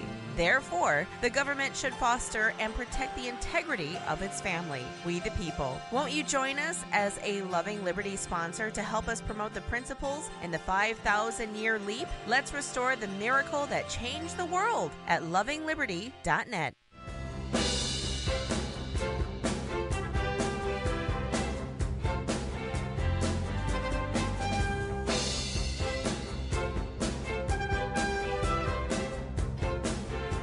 All right. Well, we will ask Chris Cantwell a final question. And again, we want you to find and support ChristopherCantwell.net. Keith, your thoughts on our guest these past 2 hours? Well, I tell you what, he's strong as Garrett Snuff, as they say down here in the South, and that's what we need. We need people that are smart and are brave. And Chris checked both of those boxes. With just 2 minutes remaining, Chris, the final question to you, my friend. Are things better than they've ever been, or are they worse than they've ever been in terms of our prospects? On one hand, you've got these Proud Boys getting decades in prison for milling around the Capitol. You've got Donald Trump being arrested, indicted. He's facing a century in prison. That is unprecedented in American history, not just in the lives of any American listening to the show tonight, but unprecedented truly since the founding of the Republic.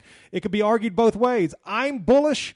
But there are obstacles coming, and I think that this soft totalitarianism is going to get a lot more rigid. Where do we really stand if you look at it big picture? 2 minutes, Chris, final word to you. You know, I'm thinking the question of has it ever been better? It's been better before I was alive, I imagine. You know, there was probably a better time than this. Sure. But in the course of my lifetime, I think that the frame of reference, the ideas in the minds of the public consciousness, say, have been so warped to the point that they are unsustainable, right? And so it's very sad that we happen to be in this state of affairs. But the fact that that whole frame of reference is about to completely fall away, I mean, there's a great deal of hope to be had in that. I would say that it's not at all certain what will come to replace that frame of reference, and that's a scary thing. You know, I'm not exactly certain what's going to happen when the things that everybody believe are no longer believed. But, you know, we have to get rid of this, and then we have to find out what comes next. And that is, you know, it's been said that it's a Chinese curse to say, may you live in interesting times. That's exactly what I was going to say. You know, we certainly happen to be. And, you know, I don't like boredom. I don't do well with it personally. So I could choose the worst time to be alive, you know. It's the Faustian spirit of the West. We need to be animating. We need an adventure. We need to expand and explore beyond the horizon. And I think whatever is coming, and we very well may lose. We may be entering into the last great fight that Western civilization will ever know. But I think we have an opportunity to break through that had been closed off since at least the 1950s. There's a real opportunity here for change that has certainly not existed in my lifetime. I really do feel that. It's not a guaranteed, but all you can ask for, considering where we were a decade ago, is an opportunity, and I think opportunities are presenting themselves.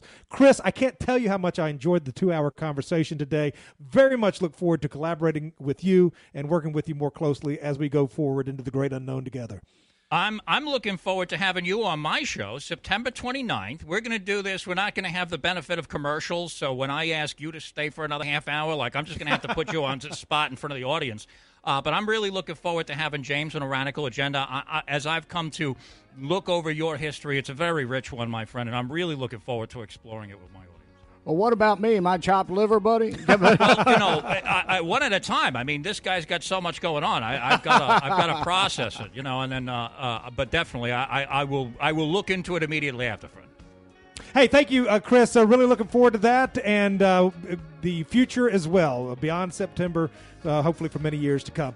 ChristopherCantwell.net. Keith Alexander and I will be back with the third and final hour next. Thank you, Chris. Thank you, sir.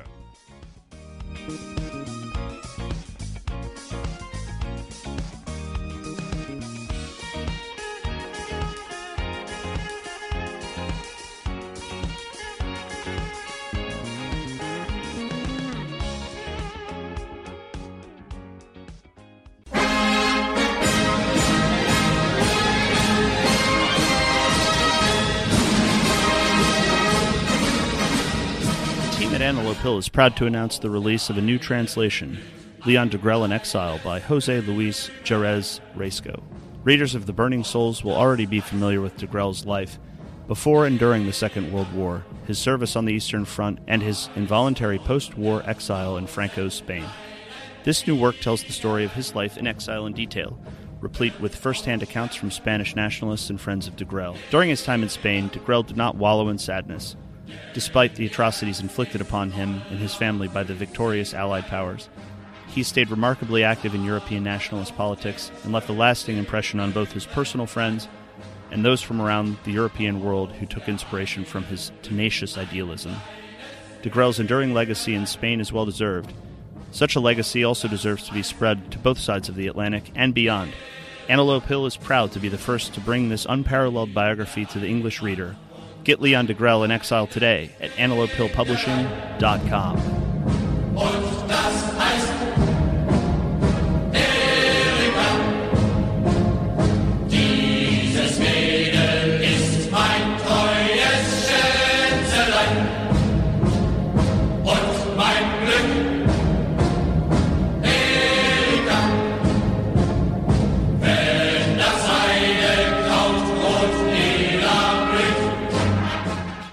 Count somewhere? You're listening to Resolution Radio. ResolutionRDO.com. Listen, do you hear that sound? It started low, but it's getting progressively louder. Into a crescendo, even louder. Irresistible, ending in an ear-splitting blast of mass disruption. That's the sound of America's economic and political systems crashing to the ground. But we have a plan. We will be ready to restore political sanity. We will be ready to answer the call of productive America. We will restore America's industrial base and put America back to work. We will shut down political correctness and restore decency and positive media to America. We will save our Constitution, our traditional way of life, our customs, and religion. We will restore sound money and crush the debt-based system of monetary slavery. And we will end America's foreign misadventures. We are the American Freedom Party, and we have a plan. Learn more about us, the American Freedom Party.us. You're listening to the Political Cesspool on ResolutionRDO.com. Call and listen now at 607-203-5423. That's 607-203-5423. Thanks for listening to Project Schoolyard Volume 2. For more information about the project, as well as lyrics to the songs on this CD, please visit www.tightrope.cc. You can also find jokes, news articles, a photo gallery, free CD downloads, and a secure online shopping cart. We carry a full line of flags, t-shirts, CDs, books, stickers, and other products of interest to racially conscious white people. Please visit www.tightrope.cc. You're listening to the Liberty News Radio Network, and this is the Political Cesspool.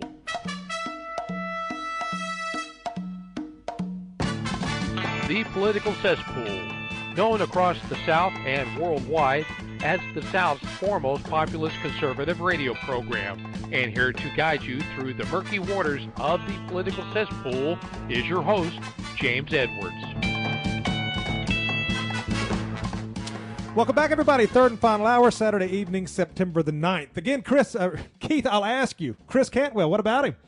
Well, he's strong as Garrett Snuff, like I said. You know, he's he'll call a spade a dirty shovel, as my wife's grandfather used to say. And he's been there, done that, got the T-shirt. He is not only smart, he's brave. He was one of these people that, you know, took his licks at Charlottesville, served time, and he's come back, and he's not apologizing for a darn thing. No, he hasn't, and he's another guy where as he said, is there anything in his past, is there anything in any of our past that we might not have fine-tuned if we could go back, as he put it, in the DeLorean? I don't care about any of that stuff. If I talk to a guy, I go with my gut, and I had a gut feeling about Chris long before I ever got to talk to him in person. I saw the way he operated under tremendous pressure in that Charlottesville trial. I said, this is a guy I'd like to get to know better. And he has been stand-up in all of our dealings. And so, you know, that's just it. We need to cast a broader net. We need to get more and more people. It's easy to go back to the old reliables, but there are so many good people, and particularly emerging people in our movement, that we need to bring them in. I think we've had more first-time guests this year than at any time since our genesis. I mean, you know, obviously you go back to the first few years, everybody you're having on for the first time. I think this year we've had more on than any year in the last decade plus. So there is a proliferation of talent. And you never know who are going to be the gems later on. For example, when we took Drew Lackey's interview, we had no idea where that was going to be the one interview of that one person that basically establishes that the Montgomery bus boycott and the civil rights movement more generally was just a jumped-up piece of political theater. Yep. I mean, that's right. You just never know. Sometimes you have something that becomes a lot more profound later on. I thought when we interviewed him at the time it was remarkable. But, yeah, I mean, certainly, you know, moving forward it's even more so. But, yeah, I mean, and Chris Cantwell's been around forever, too. I mean, he's not new, but we are just now getting to know him better, and it's been wonderful to be able to do that this year. I said late last year, I mean, we've had this opportunity now to love having people on like Steve King. Steve King's great, and it's wonderful to be able to talk to former congressmen and people like that. And we've had an increasing opportunity to do more shows like that with other people like that. But then I was thinking, we could do that, but then are we just going to be sort of, transitioning? I like content creators like. That's not what the show is. The show is interviewing people like this that you can't hear anywhere else, and so that's it. I mean, I think when we interview, some of these more mainstream people who have some common ground with us, I think we do it in certainly a different way than most interviews they participate in, and it's worthy of this audience. But now the show is always about having people like this on. Anyway, what we like to do is we like to give people who have the right ideas a platform, regardless of whether they're content creators or just newsmakers. It used to when we first started, we were one of the few platforms that they could come to. Now, of course, there's so many different people out there doing this, but there's still something about being first to the poll. More evidence is change in the air. It sure feels like it might be, and we have been proven right about a lot of things, Keith, over the years, trends, projections. Here's another thing from Russia Today. It's an article about a 98-year-old German guy that they've been able to put in prison. I mean, you've seen these stories before. This isn't a new thing, but it is a new instance of it. And so this guy, he's 98, and he's going to prison, obviously, for the rest of his life, however long that may be. And Russia Today posted an article about it, a just the facts, ma'am, type of article. Here's the guy. Here's who he is. Here's what's happening. And normally, going back some years ago, if it was a story like this, the comment section would be a mixed bag. There would always be some people in there that was going to push back against the narrative, but a lot of them, oh, good, good, good, good. No, not anymore. Not on this one, at least. This is Russia Today. And if you look at these comments, there is stuff in there that would make Herr Hitler blush. And almost everybody that has responded to this, and this is from the general public. This isn't a troll storm. This isn't a put on. This is just where a lot of people in the public are going to in the privacy of the comment sections, where they're able to vent their frustrations and thoughts anonymously. The comment section, even on a story as charged as this one, is, they're seeing it. They're seeing it. Well, to tie it in with the earlier part of our show, this shows you just how evil groups like the ADL and the SPLC are. People that go after these pathetic people with oxygen tanks and walkers, trying to destroy what little happiness they might have in the last years of their life because they are mean. 98 years old. Supposedly he was at one of the camps, but of course you don't have to have any sort of hand in any sort of untoward action against any of the inmates there. You're just guilt or innocence, just like with Donald Trump, doesn't matter. It's almost now to where if you were actually alive in pre-1945 Europe and they can find you, you're going to prison. You didn't do enough. You were complicit in that. You didn't do enough. You didn't kill yourself over it. Well, see, this is why it's so important that we call out and define groups like the ADL and the SPLC. These people that basically want us to get all wrought up about this. They did the same thing in the civil rights movement, too, with Edgar Ray killing and people like that. They never forgive. They never forget. Unlike Christians who are told that we need to forgive others the way that God has forgiven us, they apparently don't do that in the ADL and the SPLC. They hold grudges until, the end of time. And another article. The headline reads, Benjamin Netanyahu says he wants all African migrants involved in Israel clashes deported. So there you have in Israel, you had a group of illegal aliens from Africa causing a lot of violence, as I'm sure that's not too fantastical for you to imagine, folks. But instead of saying, oh, well, we need to invite more of them, this diversity is our greatest strength, as they would do here in America, here you have Benjamin Netanyahu, Net and Yahoo, as Kanye West said it. But you have him now saying, of course we want them all deported. They're coming in here. They're not adding to the situation. And in fact, they're we're not a bunch of dumb goys like you that base our positions on principles like the ones that we announce.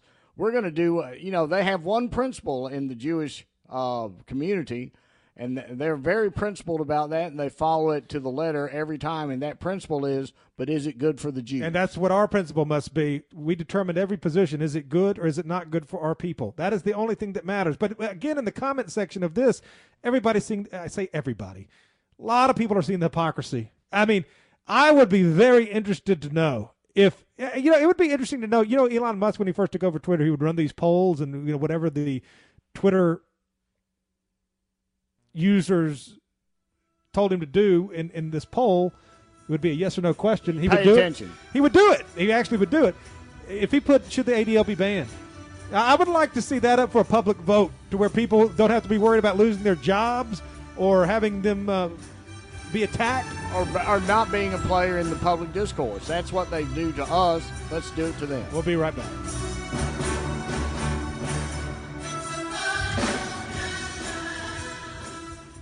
As you are aware, America is divided over every fault line possible. This is intentionally fostered by those who do not love God, family, or country. We believe a peaceful future as a free people absolutely depends on civility. Clarion Call for Civility is looking for funding and volunteers at every level to make our hopes and efforts a reality. Please donate, sign our pledge, and help us in our sacred cause. Please visit callforcivility.com for more details. Callforcivility.com. My name is Christian Knuckles. I prophesy there will be no revival until the church leadership stops lying to the people. I'm the first soldier of the spiritual body of Christ, the Lion of Judah, the Confederate Church of Christ. I'm here to declare the lion will lie down with the lamb when the lying stops. A message from Christ Kingdom Ministries and brought to you by ConfederateChurchOfChrist.com. Hey there, TPC family. This is James Edwards, your host of the Political Cesspool. Folks, I want you to subscribe to the American Free Press, America's last real newspaper. Against all odds, AFP has and continues to publish a populist, independent print newspaper with an unparalleled track record. Founded by a dedicated group of experienced patriots, AFP pulls no punches and tackles the most controversial and pressing issues facing America from an America First perspective. I've worked with the American Free Press since even before the beginning of TPC. Now that's something. You can subscribe to the print edition by visiting AmericanFreePress.net today or simply pick up a handy digital edition subscription. However you do it, subscribe to the American Free Press, America's last real newspaper, by visiting AmericanFreePress.net or by calling 1-888-699-NEWS, AmericanFreePress.net.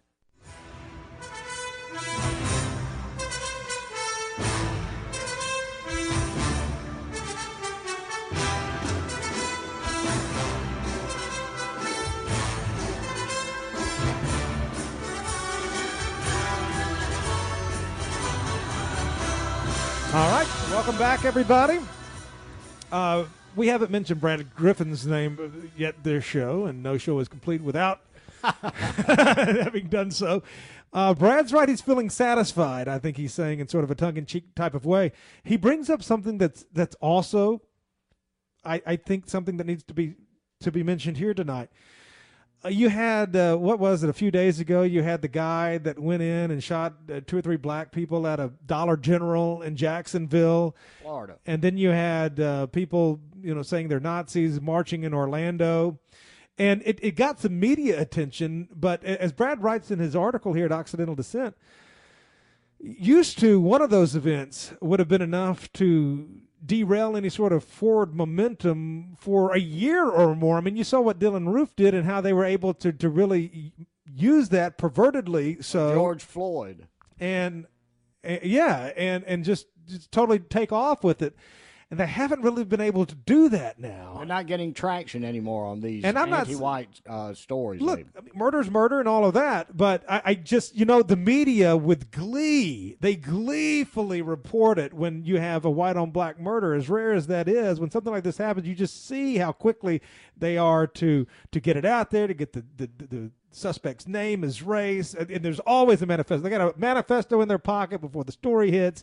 They got his race. They got that media narrative that we used to publish, and I'll tell you the truth. I heard Dan Bongino using it the other day. Well, stuff we did back in 2015 has a life all of its own because all of these more so-called legacy media talking heads, they listen to us, James. There's no doubt about it.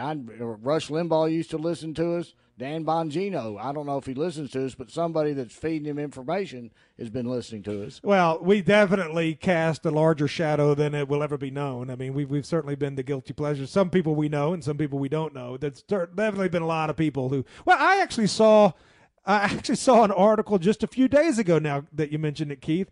It was the top 15 most influential conservative news outlets, and I think top of this one was Talkie Mag, and then it went down. We were number 15, but I guess that's better than 16. But just the fact that you're mentioned sort of in the mainstream has just started sort of giving you credit now. Look, all these people, it's like you said, the reason people are coming over to our viewpoint is because the people that speak to them, they turn on the radio, they hear it.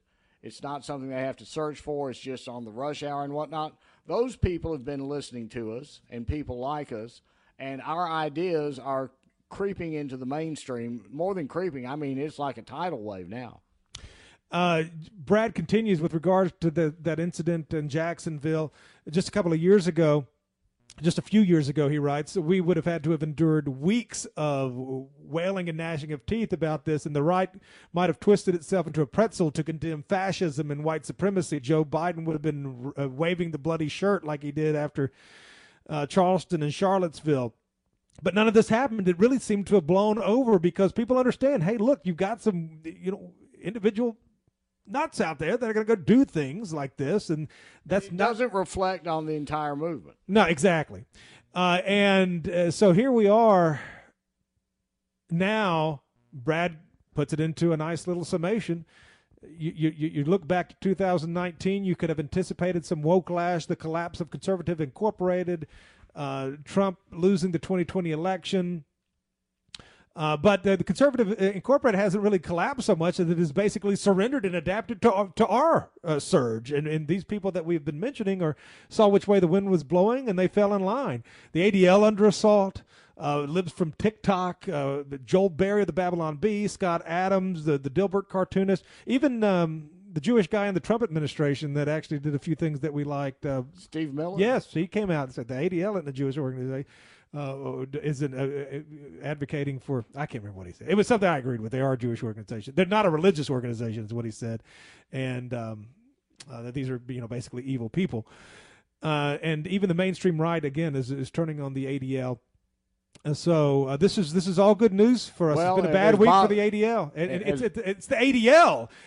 Just a few days after one of these rare white on black murders that the media would love to jump on, in which they try to, but it's not our ideas that are on the ropes. It's the ADL that's getting pummeled right now. Well, to paraphrase Bob Dylan, the times they are changing, and they're changing in our direction. And another Bob Dylan quote, a hard rain's going to fall. This is what is happening.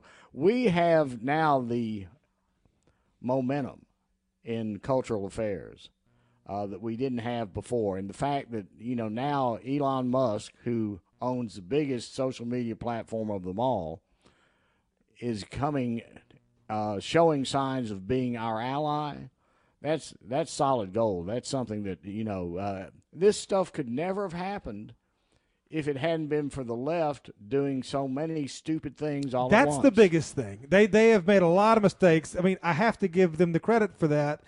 To a certain extent, they have done more to bring people to our way of thinking than any of us, our entire collective, could have done. Because Jonathan Greenblatt is our primary fundraiser and person causing our ranks to swell. Well, there's some truth to that, too. I mean, if you're not being attacked by the ADL and the SPLC, why would anybody want to donate to you? I mean, the fact that we have been attacked for so long and that we never capitulated, we never wavered, I think is the reason why we have been supported. A lot of people aren't being, that haven't been able to make it. Bring it on, Jonathan. You got to have that. I mean, you got to be attacked. You got to have some skin in the game. You got to have some battles where you can point to and you say, yeah, look at what we've been through, and we never let you down, and we'll never let you down. That's why this show is supported. But nevertheless, this is where we're at, and this is, again, for what it's worth. That's another one, Buffalo Springfield. You can use some of those 60 protest songs and just sort of flip them now and make them our own. Another comment on Twitter this week: if we get to live to see the power of the ADL broken, it would be the most significant culture war victory to date. Well, because if you do that, you've basically broken Jewish power and influence in a long way, and that is the paramount organization for Jewish power and influence. Now, a guy that doesn't get a lot of credit, who has done great work, is Ron Unz of the Unz Review. He's got all the pedigree. He's a Ivy League graduate. He is Jewish. He is I mean this in the best way possible. He's an egghead, okay? What he likes to do is he makes sure that everything is totally documented. He footnoted, researched. If you do that, you get his respect. But that also makes him very difficult for the ADL and other left-wing hit groups to argue with, because he has all the information. He can come back and give it to you. Look at his articles about the ADL, and, of course, it was founded because of the Leo Frank case. And like I said, I think earlier in the show, when I was younger, I used to wonder, why does the left and why do Jews hate white Southerners so much? They profess that 6 million of their number were killed by the Germans, so I can understand that if they really believe that. I don't think it's believable, by the way, but nonetheless, that's that 6 million is a lot of people. What did we do? Well, what we did is we bucked the collective power of international Jewry in the Leo Frank case. That Leo Frank case, they should have used that.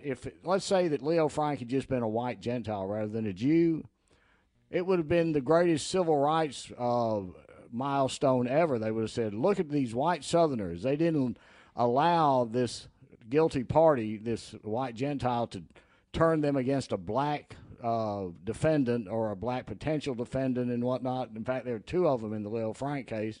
They saw through it, and when they got the governor to pardon him, then they stormed the jail, took him out and lynched him. They would say, oh, man, I mean, that shows that, that was a great breakthrough for black rights. But because it was a Jew, it's just the opposite. They wanted so badly to be able to say that, according to the Talmud, you can't be punished for killing a Gentile. That's what the Loeb Leopold murder trial was about, the one that turned Clarence Darrow into the quote-unquote good goy lawyer. And on this case, they even got down to the last card in their deck when they couldn't. It started. 1913 is when the murder happened, and then in 1915 they'd gotten one case reversed based on a technicality that they had led the prosecution into agreeing with, which is not having Leo Frank there in person when they read the verdict. But then when they got to the last part where they bribed a governor, that was too much for the people, and that's when the lynching happened. The Nation of Islam wrote a book about it, Leo Frank, The Lynching of a Guilty Man. I'm going to disagree with you about one thing when we come back, but I agree with you on most of that. And I'll tell you what it is when we come back. Stay tuned, everybody. Your daily Liberty News Wire. You're listening to Liberty News Radio.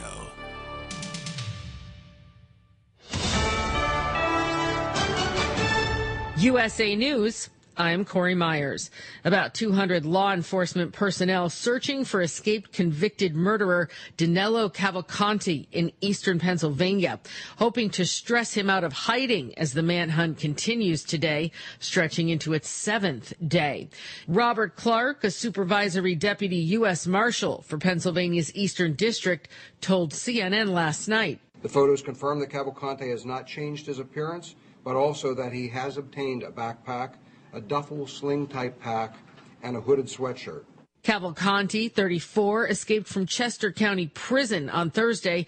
The search perimeter expanding a little this week after a trail cam recorded him on Monday at a popular botanical garden nearly 3 miles from the prison and just south of where police were looking for him. Tropical Storm Lee expected to rapidly intensify into a Category 3 hurricane in the Atlantic Ocean by this weekend. That's according to the National Hurricane Center. The tropical storm right now, packing maximum sustained winds of 65 miles an hour, is about 1,300 miles east-southeast of the northern Leeward Islands. Some Americans have given up on flu shots because almost everyone remembers a season when they got one and then got sick anyway. Now the U.S. Centers for Disease Control and Prevention want to reset expectations about what these annual vaccines can and can't do. They're rolling out new ads hoping it will increase confidence in the vaccines with a clear, straightforward message. The flu vaccine won't keep a person from getting sick, but it will tame that infection, taking it from wild to mild. The tagline for the new campaign. This is USA News. Hey there, this is Brant along with Sherry. Hi. And maybe you've heard about MediShare. Maybe you heard me talking about it. Well, Sherry helps produce these spots about MediShare. So people ask us, does this actually work? Is this really a great option for my health care? And honestly, the answer is yes. Yes, For it real, is. yes. And you know what? It's funny, too, because a lot of people are fed up with their current arrangement or they're looking to save money, but they're hesitant, right? I'm like, MediShare has been doing this for 30 years. I think you can trust that, You right? can. MediShare really is the gold standard for this healthcare sharing thing, too. And I've done it, you've done it, and people are really happy after they make the switch. I keep talking about the member satisfaction rate. It's real. It's like double that have health insurance. I have loved it. They're professional and they care. That in and of itself is refreshing. We could change your name to MetaSherry. That's cool. Yeah, that's interesting. Cool marketing thing. Sure. It's not going to happen. You can save a ton and be really happy with it. They're great to talk to. Call them now. They really are. Just call this number, 833-34-BIBLE. That's 833-34-BIBLE, 833-34-BIBLE.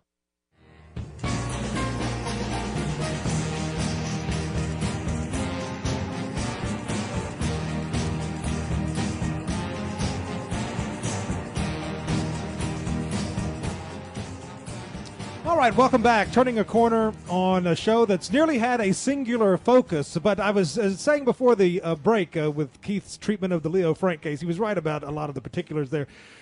But I don't think the reason that they hate white Southerners is simply because of that case. I mean, obviously they didn't like it, but Jesus Christ tells us why they don't like white Southerners. Ultimately, it's because they hate Christ. And he told us that they hate him. They will also hate us. And we're the most Christian-identified subset of white Gentiles. You know, the rest of the world, you know, I don't call it the Bible Belt for nothing down here, right? That's right. I mean, it really does go back to that. It really does go back to that. Because they hated him, they also hate us. And it does go back to that. And then beyond the spiritual, I mean, Kevin McDonald certainly has absolutely, in my opinion, pinpointed their group evolution strategies as to why they behave and act the way they do. What I don't understand, though, and it has to be genetic, how could you do the same thing so many times and not get the idea that at the end of the day it might not be in your best They've interest? been run out of 109 or 100. I think Yemen ran them out most recently, so now the count is up to 110 countries have run them out. They do not learn anything from experience. You know, what was it that Einstein supposedly said? Insanity is doing the same thing over and over again and expecting different results. They still say, we're poor, innocent little sheep. We're just victims of this irrational hatred. That's the reason we've been run out of 110 countries. You know, if you were a drunkard and you were run out of 110 bars, you'd have to think, you know, sooner or later, what am I doing wrong? You know, it doesn't take a lot of self-reflection. Well, Jewish Power and Influence has less self-reflection than any other group of people. There's no doubt about it, because they just cannot figure out why people do not want to be, you know, treated like they are. I like what Ravello Oliver said about the ADL, by the way. You know, he was a classical scholar who was one of the first writers for National Review. He said the ADL was a group of Jewish cowboys herding the American Gentile cows.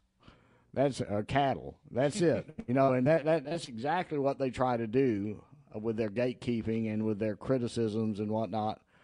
It's wonderful that this is all coming to pass. You know, the ADL, look into the ADL. Look, get on the either Occidental Observer, that's Kevin McDonald's website, or get on Unz Review, Ron Unz's website, and put in your Google box ADL and Leo Frank, and if you want to know everything there is to know about it and get the real skinny on the ADL, that's where you go. Read those articles and you will be informed. And that's the type of information we need to get out. That's the type of stuff that Elon Musk needs to read so he can know exactly the evil that he's dealing with. I'm actually browsing the Twitter timelines now. I mean, even since we started talking today, I'm seeing new stuff. Elon Musk continuing to double down. Jonathan at the ADL kicked off a massive Twitter boycott campaign less than a week after the acquisition closed. Literally nothing got changed about the site. Our U.S. revenue is still down 60% from that campaign, but slowly improving. I see Jonathan Greenblatt now on MSNBC responding to this. He is saying that Elon Musk's promise to sue the ADL is the same as blaming the Jews, whatever that, you know, quote unquote, blaming the Jews. Well, I mean, there's a lot of blame to blame them with. I mean, this is becoming an increasingly pitched battle. This is it becoming something that is still accelerating. Like that. Jonathan Greenblatt, the modern Nosferatu, let him continue to put his ugly mug out there and tell these lies to the people, and let the people then respond honestly and say, well, yeah, hey, there's a lot for us to take issue with you about, because what you've done, you know, why would you be run out of 110 countries if you were purely innocent, minding your own business people? So let's just recap everything we've covered. You've got this huge row on Twitter. The most influential businessman in the world versus the ADL. I mean, that's just about as big as it gets. And the catalyst of all of this was one of our friends and a fellow traveler. Keith Woods, who was at the Ameren conference, gave the first speech. Yes, he did. And, yes, he did. You know, then what has happened? You know, it's blossomed. Millions of people now getting in on this hashtag. Definitely shows that people are becoming increasingly aware, even in this age of repression and censorship, of what the true story is here, and they're not as afraid as they once were anymore. You know, when I wrote the book Racism Schmacism back in 2010, nobody was calling out groups like the ADL and the SPLC except for us. I think I even Nobody was calling out the Jews generally. I think I defined these terms as this in that book. Now, this was 13 years ago, but this is how I was defining these terms even back then. Racist is a white person. A white supremacist is a white person who doesn't hate themselves. An anti-Semite is a Gentile who has publicly disagreed with a Jew, and a neo-Nazi is anyone who has ever met Abe Foxman. That's how we defined those terms back at the time, but people are beginning to get this now. And if you look at this hashtag, if you're on Twitter, if you can get on there, you type in the hashtag, look at some of these responses. I mean, there is a volcanic level of awareness and discontent that is looking for that vent. What will that vent be? What are we working towards? What are we racing towards? That's what we'll have to find out. I don't have the answer to that yet. But again, the ADL is responding in real time, Keith, in its typical fashion, calling everybody who says that, who doesn't say anything with glowing praise of them. Anybody that even says something as simple as, hey, they want to censor the internet, they're calling all of these people racist and anti-Semites and Nazis. But these charges just don't sting like they used to anymore. Like I said, Jonathan Greenblatt's our greatest friend. Just keep it up, Jonathan. That's what you're doing. And when you do that, you're basically digging your own grave on this. People are saying now what we were saying 10 years ago and 20 years ago, these major conservative influencers, if you're not being attacked by these hate-filled organizations, then you're doing something wrong. And that's the main story. This ban the ADL hashtag, important figures. Look, Tucker Carlson was going to war against the ADL on Fox News before they got him fired. So, and then you got the 20 state AGs denouncing the SPLC. You got their guy going to face trial now, it looks like. These organizations, the ADL and the SPLC, were always corrupt and rotten to the core, but people are getting it now. That can only be seen as a step in the right direction. I know we pounded this for 3 hours, but I think it's that big of a story. Well, look, the ADL and their compadres are like a bulldog with a bloody bone. They just, all they can do is go wild. They go rabid whenever anybody says anything that is less than glowing praise, as you said, of Jewish power and influence.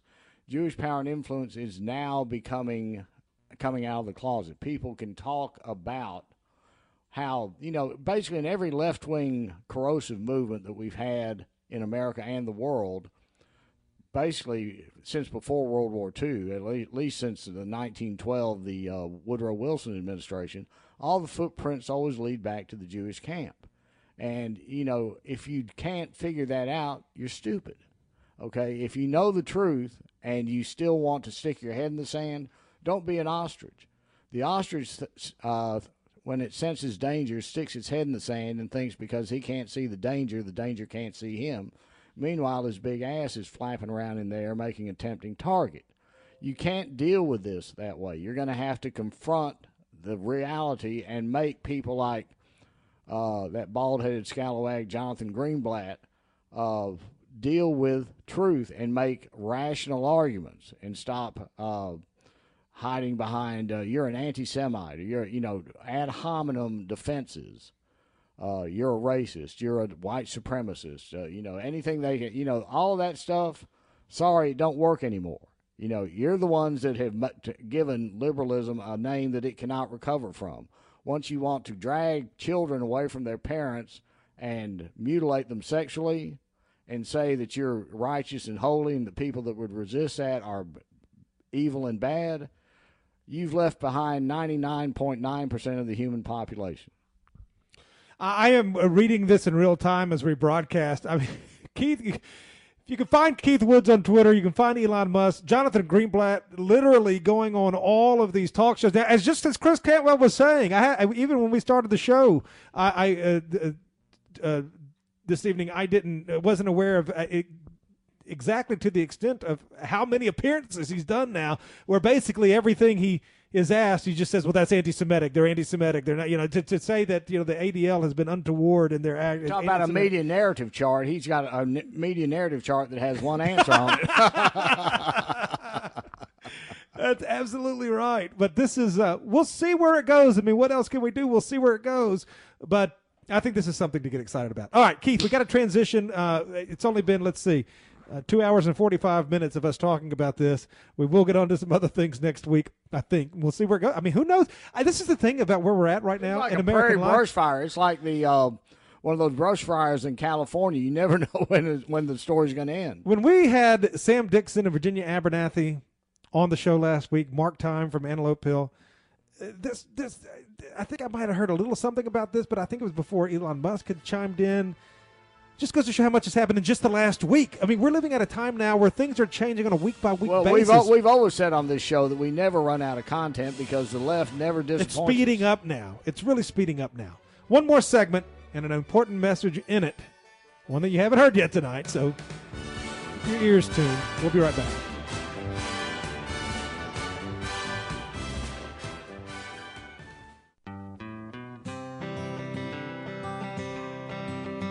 Why does the left lie constantly? Because they get spiritual power from lying. The lies come from Satan, the father of lies. John 8:44. Here's how the political lying process works. Satan provides the beast with a lie. Then the more they use the lie, the more spiritual power they get. Look, the media is a lie multiplier, and this multiplication gives more evil spiritual power to the beast, and that can overwhelm and even deceive the body of Christ, especially when the body is being disobedient to the head. The churches today are incorporated, so they're subordinate to human government. They obey the beast and do nothing to restore our national relationship with God. And the government shall be on his shoulders, Isaiah 9:6. That verse is not for the present-day church. Rather, it is for the end-time church, the body of the line of Judah. A message from Christ Kingdom Ministries.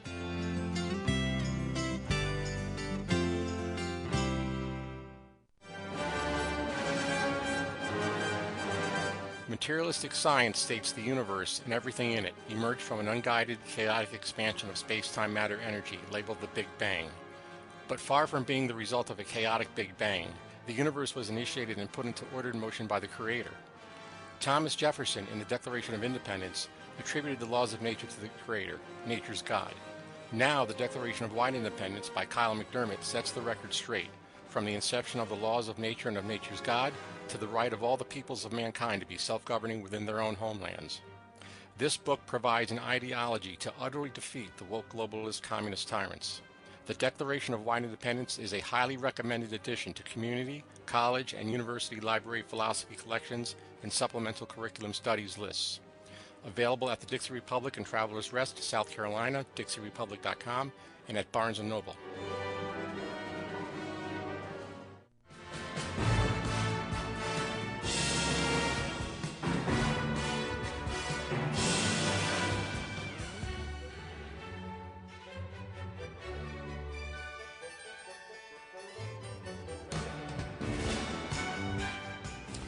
One segment to go tonight, ladies and gentlemen. Welcome back to it. And now it's time to get back down to a little business. Ladies and gentlemen, I believe it when I say that the left has done more to wake up our sleeping kinsmen than a lot of us could have ever done. But there is also, has been, and continues to be an important role that those of us who were here before the dam began to break. They're making the dots we need to connect the dots. And to connect the dots, we need your support. And you had to have those people like us and like the people we regularly feature on this show throughout the years and doing the work, stoking the embers. I mean, all of our guests, from the first guest we ever had to the most recent guest and everyone in between, have all played a role. We haven't brought anybody on here that I didn't think was doing good work. And there's been one person I brought on here that I said, wow, you know, I really wish we hadn't had them on at the time. We have people on because they do good work, and there's a lot of people upon whose shoulders we stand, and a lot of people who look up to us who are up-and-comers. That's just the way the hierarchy of it all goes. So it has been important that the folks out there that have been laboring in the vineyards for years and decades that stoking those embers. It's important that they have existed. It is important that they continue to exist. The battle is not won because more people agree with us now. When whatever is coming happens and occurs, there's going to need to be infrastructure. It doesn't just, it's not just going to be a jump ball where everything falls into place just because people are becoming unaware. You're going to need professional institutions. You're going to need professional media in this new order or ethno-state that we hope will eventually come from a balkanized America or whatever happens. However this thing sorts out, you're going to need professional entities to carry it to the next level. And I think we've played a role in helping cultivate public opinion to where it is now. Made a lot of news over the years, never back down, and I think we'll have a role in the future, but not without your support. Folks, the third quarter fundraising drive, I don't know after all these years how I can put it any differently than it's been put before, but we absolutely have to have your support. This has been a very hard year, not just for us, but I think for everybody on the right, the dissident right. It's a down year for everybody because the economic realities out there are just so horrendous. Inflation is incredible. The cost of living is almost pricing people out of being able to live. I know it's tough out there. I've got a family. I got 3 kids.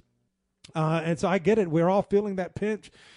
But we're on the cusp of change, folks. The thing is, you're not laboring in vain anymore. There's no way to say that. You know that times are changing and they're changing. Things are falling in our direction. This is an opportunity. We don't want to be in a situation where we're not prepared to take advantage of it. We have to not sit back and rest on our laurels. We need to put more and more effort, which means we need more and more money to reach more and more people. The tide is turning, and we've played a role in that long before it started to turn, and still now currently. I mean, you look at the stuff that's been going on this year, I don't think our stars ever burned more brightly, but the contributions have been down because of the economic distress out there that so many people are under. Audience is growing, contributions are not. And we have to have it to continue. Our cost of production, what we have to do to produce this program and all of the bills that we have every month and the taxes we have to pay on it all. What we're doing never goes now, down. We're having to network, we're having to group, get together with people. We're reaching people, but to do that, it takes money. And see, in these hard times, that's an opportunity because there is discontent. You know, there's a sea of discontent out there based on Bidenomics and the Democrats' economic policies, the attempt to wean us off of reliable energy sources like petroleum into unreliable resources like solar energy, things like that. All of this is having an effect, but it's also, you know, that effect is also an opportunity for us. That's what we need to understand. This time, more than ever, we need your donations. All of you out there who have contributed to the program have been stakeholders for, I mean, some of you from the very beginning, and some of you for a very long time, and some of you are relatively new.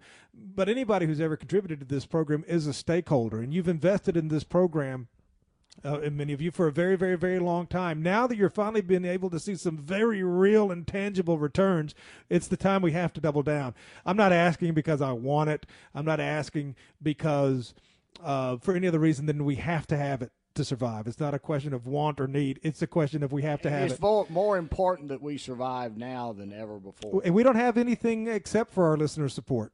We run ads, a lot of ads for a barter deal. Some of it comes with network packaging. We don't make any money off advertising. I can guarantee you that. We make all of our money off the listener support. So if you're a regular donor, you're one of the people that try to contribute every quarter, maybe once a year, maybe a couple of times a year, maybe you donate once every few years. Your name is written down in our Lamb's Book of Life. Whatever the frequency with which you are able to contribute, we need you now. It has been a down year, not just for us, but for a lot of other people that I talk to that run organizations on our side of the fence, and we know why. Not because you don't love us. It's not because your moral and spiritual support isn't as ardent as ever. But I'm telling you, and it's more difficult in the last few years. We can only take paper checks and money orders and well-concealed cash. They've made it as difficult as they can for us. But you know what? They can't beat us down. It's like Hank Williams Jr. said, they can't starve us out and they can't beat us down. You know, that's it. It is a we're 9 days into the third quarter fundraising appeal, and we actually sent out the letter a couple of days early because of Labor Day. And I actually had to call a couple of people. Did you get the letter? Just making sure that they were getting delivered because, few have come back so far. So, no, but seriously, we do need your help or we won't be here. That's just it, and that's all there is to it, and that's the beginning of it, and that's the end of it. And we want to be here, but it just takes money. Our toiling is beginning to really bear fruit, folks. This is what's happening. There are, things are coming to a head. And we're certainly not responsible for all of that. But on the other hand, we're here to pick up the pieces and put them back together. We're the people that can make sense of all this chaos that's going on. Help us continue in that work because we're doing this for you. And Keith, as you mentioned, we have to get out there. We have to network. I mean, we really have become, we always have been, but I think now more than ever, a nexus that is very widely respected amongst the others in our ranks. We've been out there on book signings and speeches all summer, met a lot of people. Audience bigger than ever. We see the numbers, contributions. I know it's tough, folks, but we gotta keep going. So if you received our third quarter of fundraising appeal in the mail, please consider sending something back. Everything helps.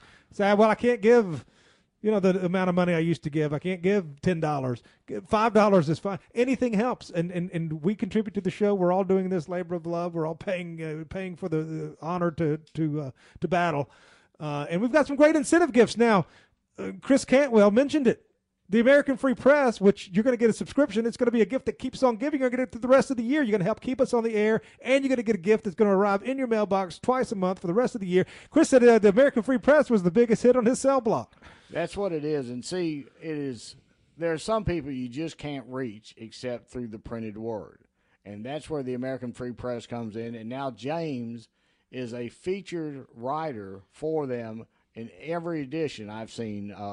You're a new subscriber to the American Free Press. Exactly. You've gotten, I know, about a half a dozen issues. Yeah, now. I tell you what, I used to be a subscriber back in the old days, and I got out of it, and I've gotten back on board. And let me tell you, that is a great thing, not only for your edification, but for neighbors and whatnot. You give somebody something that's in writing, they will read it, and when they read it, then we will start making a beachhead with them. Well, it is true. Different people have different preferences when it comes to how they like to receive their media. So, we've been out there behind podiums this summer. We've been in a new book. We've been now in this paper. There's something to me, I love a hard copy print newspaper. I just do. And I know a lot of other people like it too. But we get on a lot of these. I'll tell you what I do. I get those things and I keep them in my car. And if I ever go to some place I need to, for example, have lunch and I don't have somebody to have lunch with, what I do is I'll pull one of those things out and read them. Absolutely. I love to read. I don't know what it is. I love to read something while I eat. I just don't know what it is. I don't like to watch TV while I eat. I like to read something. But anyway, so we're out there, and we're getting a lot of these live streams too. If you like to be able to watch video, we're on a lot of live streams as guests. But the radio program is the center of our universe when it comes to our outreach. But we're reaching people a lot of different ways. I'm talking to you. Yes, you, not the other listener that you may think I'm talking to. I need everybody. I need you to support us in any way you can before the end of this month. It is very important. No donation too small. And we just need it. We've got great incentive gifts. We'll always tell you thank you. We'll never betray you. We'll never say we're sorry. And we'll never take you for granted. Absolutely. I don't know what else we can say from that. Hopefully that reached some folks. We do need some returns to come in so we can continue to do this. And we've got some great shows coming up over the course of the rest of the year. We got some great ideas in mind and some great projects we want to get into. We've really branched out, but just because we're bigger than we've ever been before doesn't mean that we have the funding we need, because it is tough sledding out there for everybody, ourselves included. But we got to keep the show going, so please help us, won't you? Regular contributor, intermittent contributor, first-time contributor. You can get our P.O. Box at the website. There's no right-wing George Soros we can turn to for money. We have to get people in the grassroots to give us money. I don't mind telling you the truth about that. After all these years, we've made more news than most, and I think we've done more good than most, but we've never received a bequest. We've never asked. We've never asked people to write us into their will, and I guess that's why nobody hasn't. But we've never received a bequest. We've never received any sort of foundational money or grant. It's all been $100, $50, $20, $200, if somebody's exceedingly generous, and sometimes you get more than that, but not. And our enemies are swimming in cash and swimming in. Yeah, we're not getting $50,000 checks or $100,000 checks or $1 million checks or the things that we're up against. So anyway, folks, we need you. I don't know what else to say. We need you. I hope you'll respond. I hope you like the show enough to do that. I hope you'll consider it a small sacrifice to support a show that has been around from the very beginning. I mean, really the turn of the century, and has really outpaced. Like that song, "We Were Country When Country Wasn't Cool." We've done it longer than most, and we've done it more effectively than most, and we want to continue to do it. And we ask for your support. And this, our third quarter fundraising drive, great gift incentives will be coming your way. I want to thank Chris Cantwell. We'll talk to you next week. I am out of time and out of my voice. I've gone hoarse over the course of this show. Good night, everybody. For Keith Alexander, I'm James Edwards. We love you. God bless you.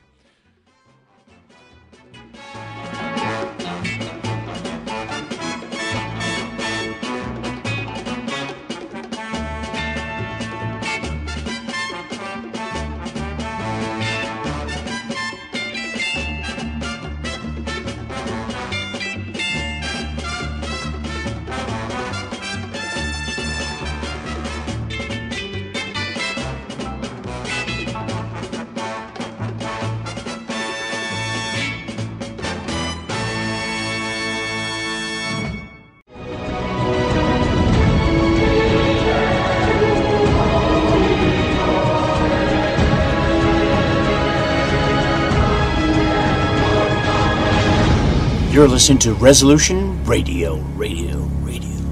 ResolutionRDO.com. Lucky Land Casino, asking people, what's the weirdest place you've gotten lucky? Lucky? In line at the deli, I guess? Aha, in my dentist's office. More than once, actually. Do I have to say? Yes, you do. In the car before my kids' PTA meeting. Really? Yes. Excuse me, what's the weirdest place you've gotten lucky? I never win and tell. Well, there you have it. You can get lucky anywhere, playing at LuckyLandSlots.com. Play for free right now. Are you feeling lucky? No purchase necessary. Void where prohibited by law. 18+. Terms and conditions apply. See website for details.